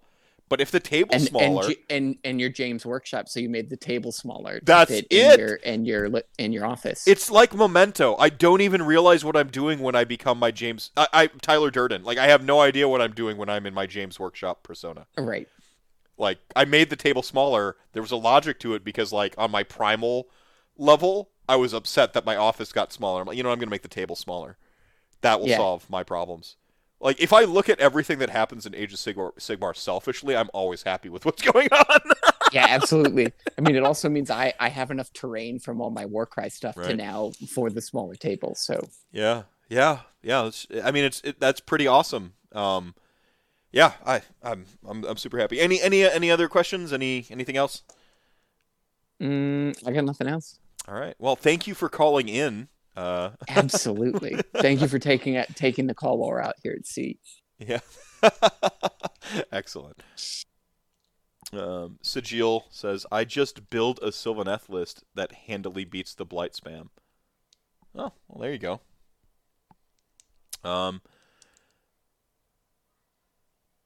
Overhaul of Beasts of Nurgle and a cost spike and new ability for Scrivener. Oh, what happened? Yes. Yeah. Yep. All right, everyone. I think that'll do it for me. Unless anyone else has some quick fire questions. I believe that'll do it for me tonight. I had a great show. I hope you all enjoyed it. I hope you walk away from this, like I said, with some common language. Most people are pretty intuitive when it comes to like when a rule doesn't sit right with them or something like that. Like you feel it, why you feel it's bad. And so the goal is to give you language to use, give you identifiers, and to give you techniques to sort of extrapolate down to the first principles mode, understand the premise or search for a premise, and then look through those 7 deadly sins. Thank you everyone for joining me. Thank you everyone who called in, all the questions in chat. Chat gang, you are the show within the show. You're the reason I do this thing. Remember to drink your milk, pay your taxes, and I will talk to you next time. I'm excited. I'm changing gears.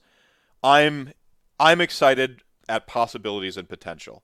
I think that's what Broken Realms are. I think that's what 3.0 is. If I have that shift in perspective, the doom and gloom is the clouds part a little bit. And so I recommend you maybe break it down a little bit you break it down a little bit to your first principles of why you play Age of Sigmar, what you love about this game. Maybe it's people, the people aren't going away or changing. There's plenty of great people in this community. So, Kicker dropping 1,000 RDP, Hotspur dropping 1,000 RDP to remind everyone that Chat Gang ain't nothing to fuck with. Outro.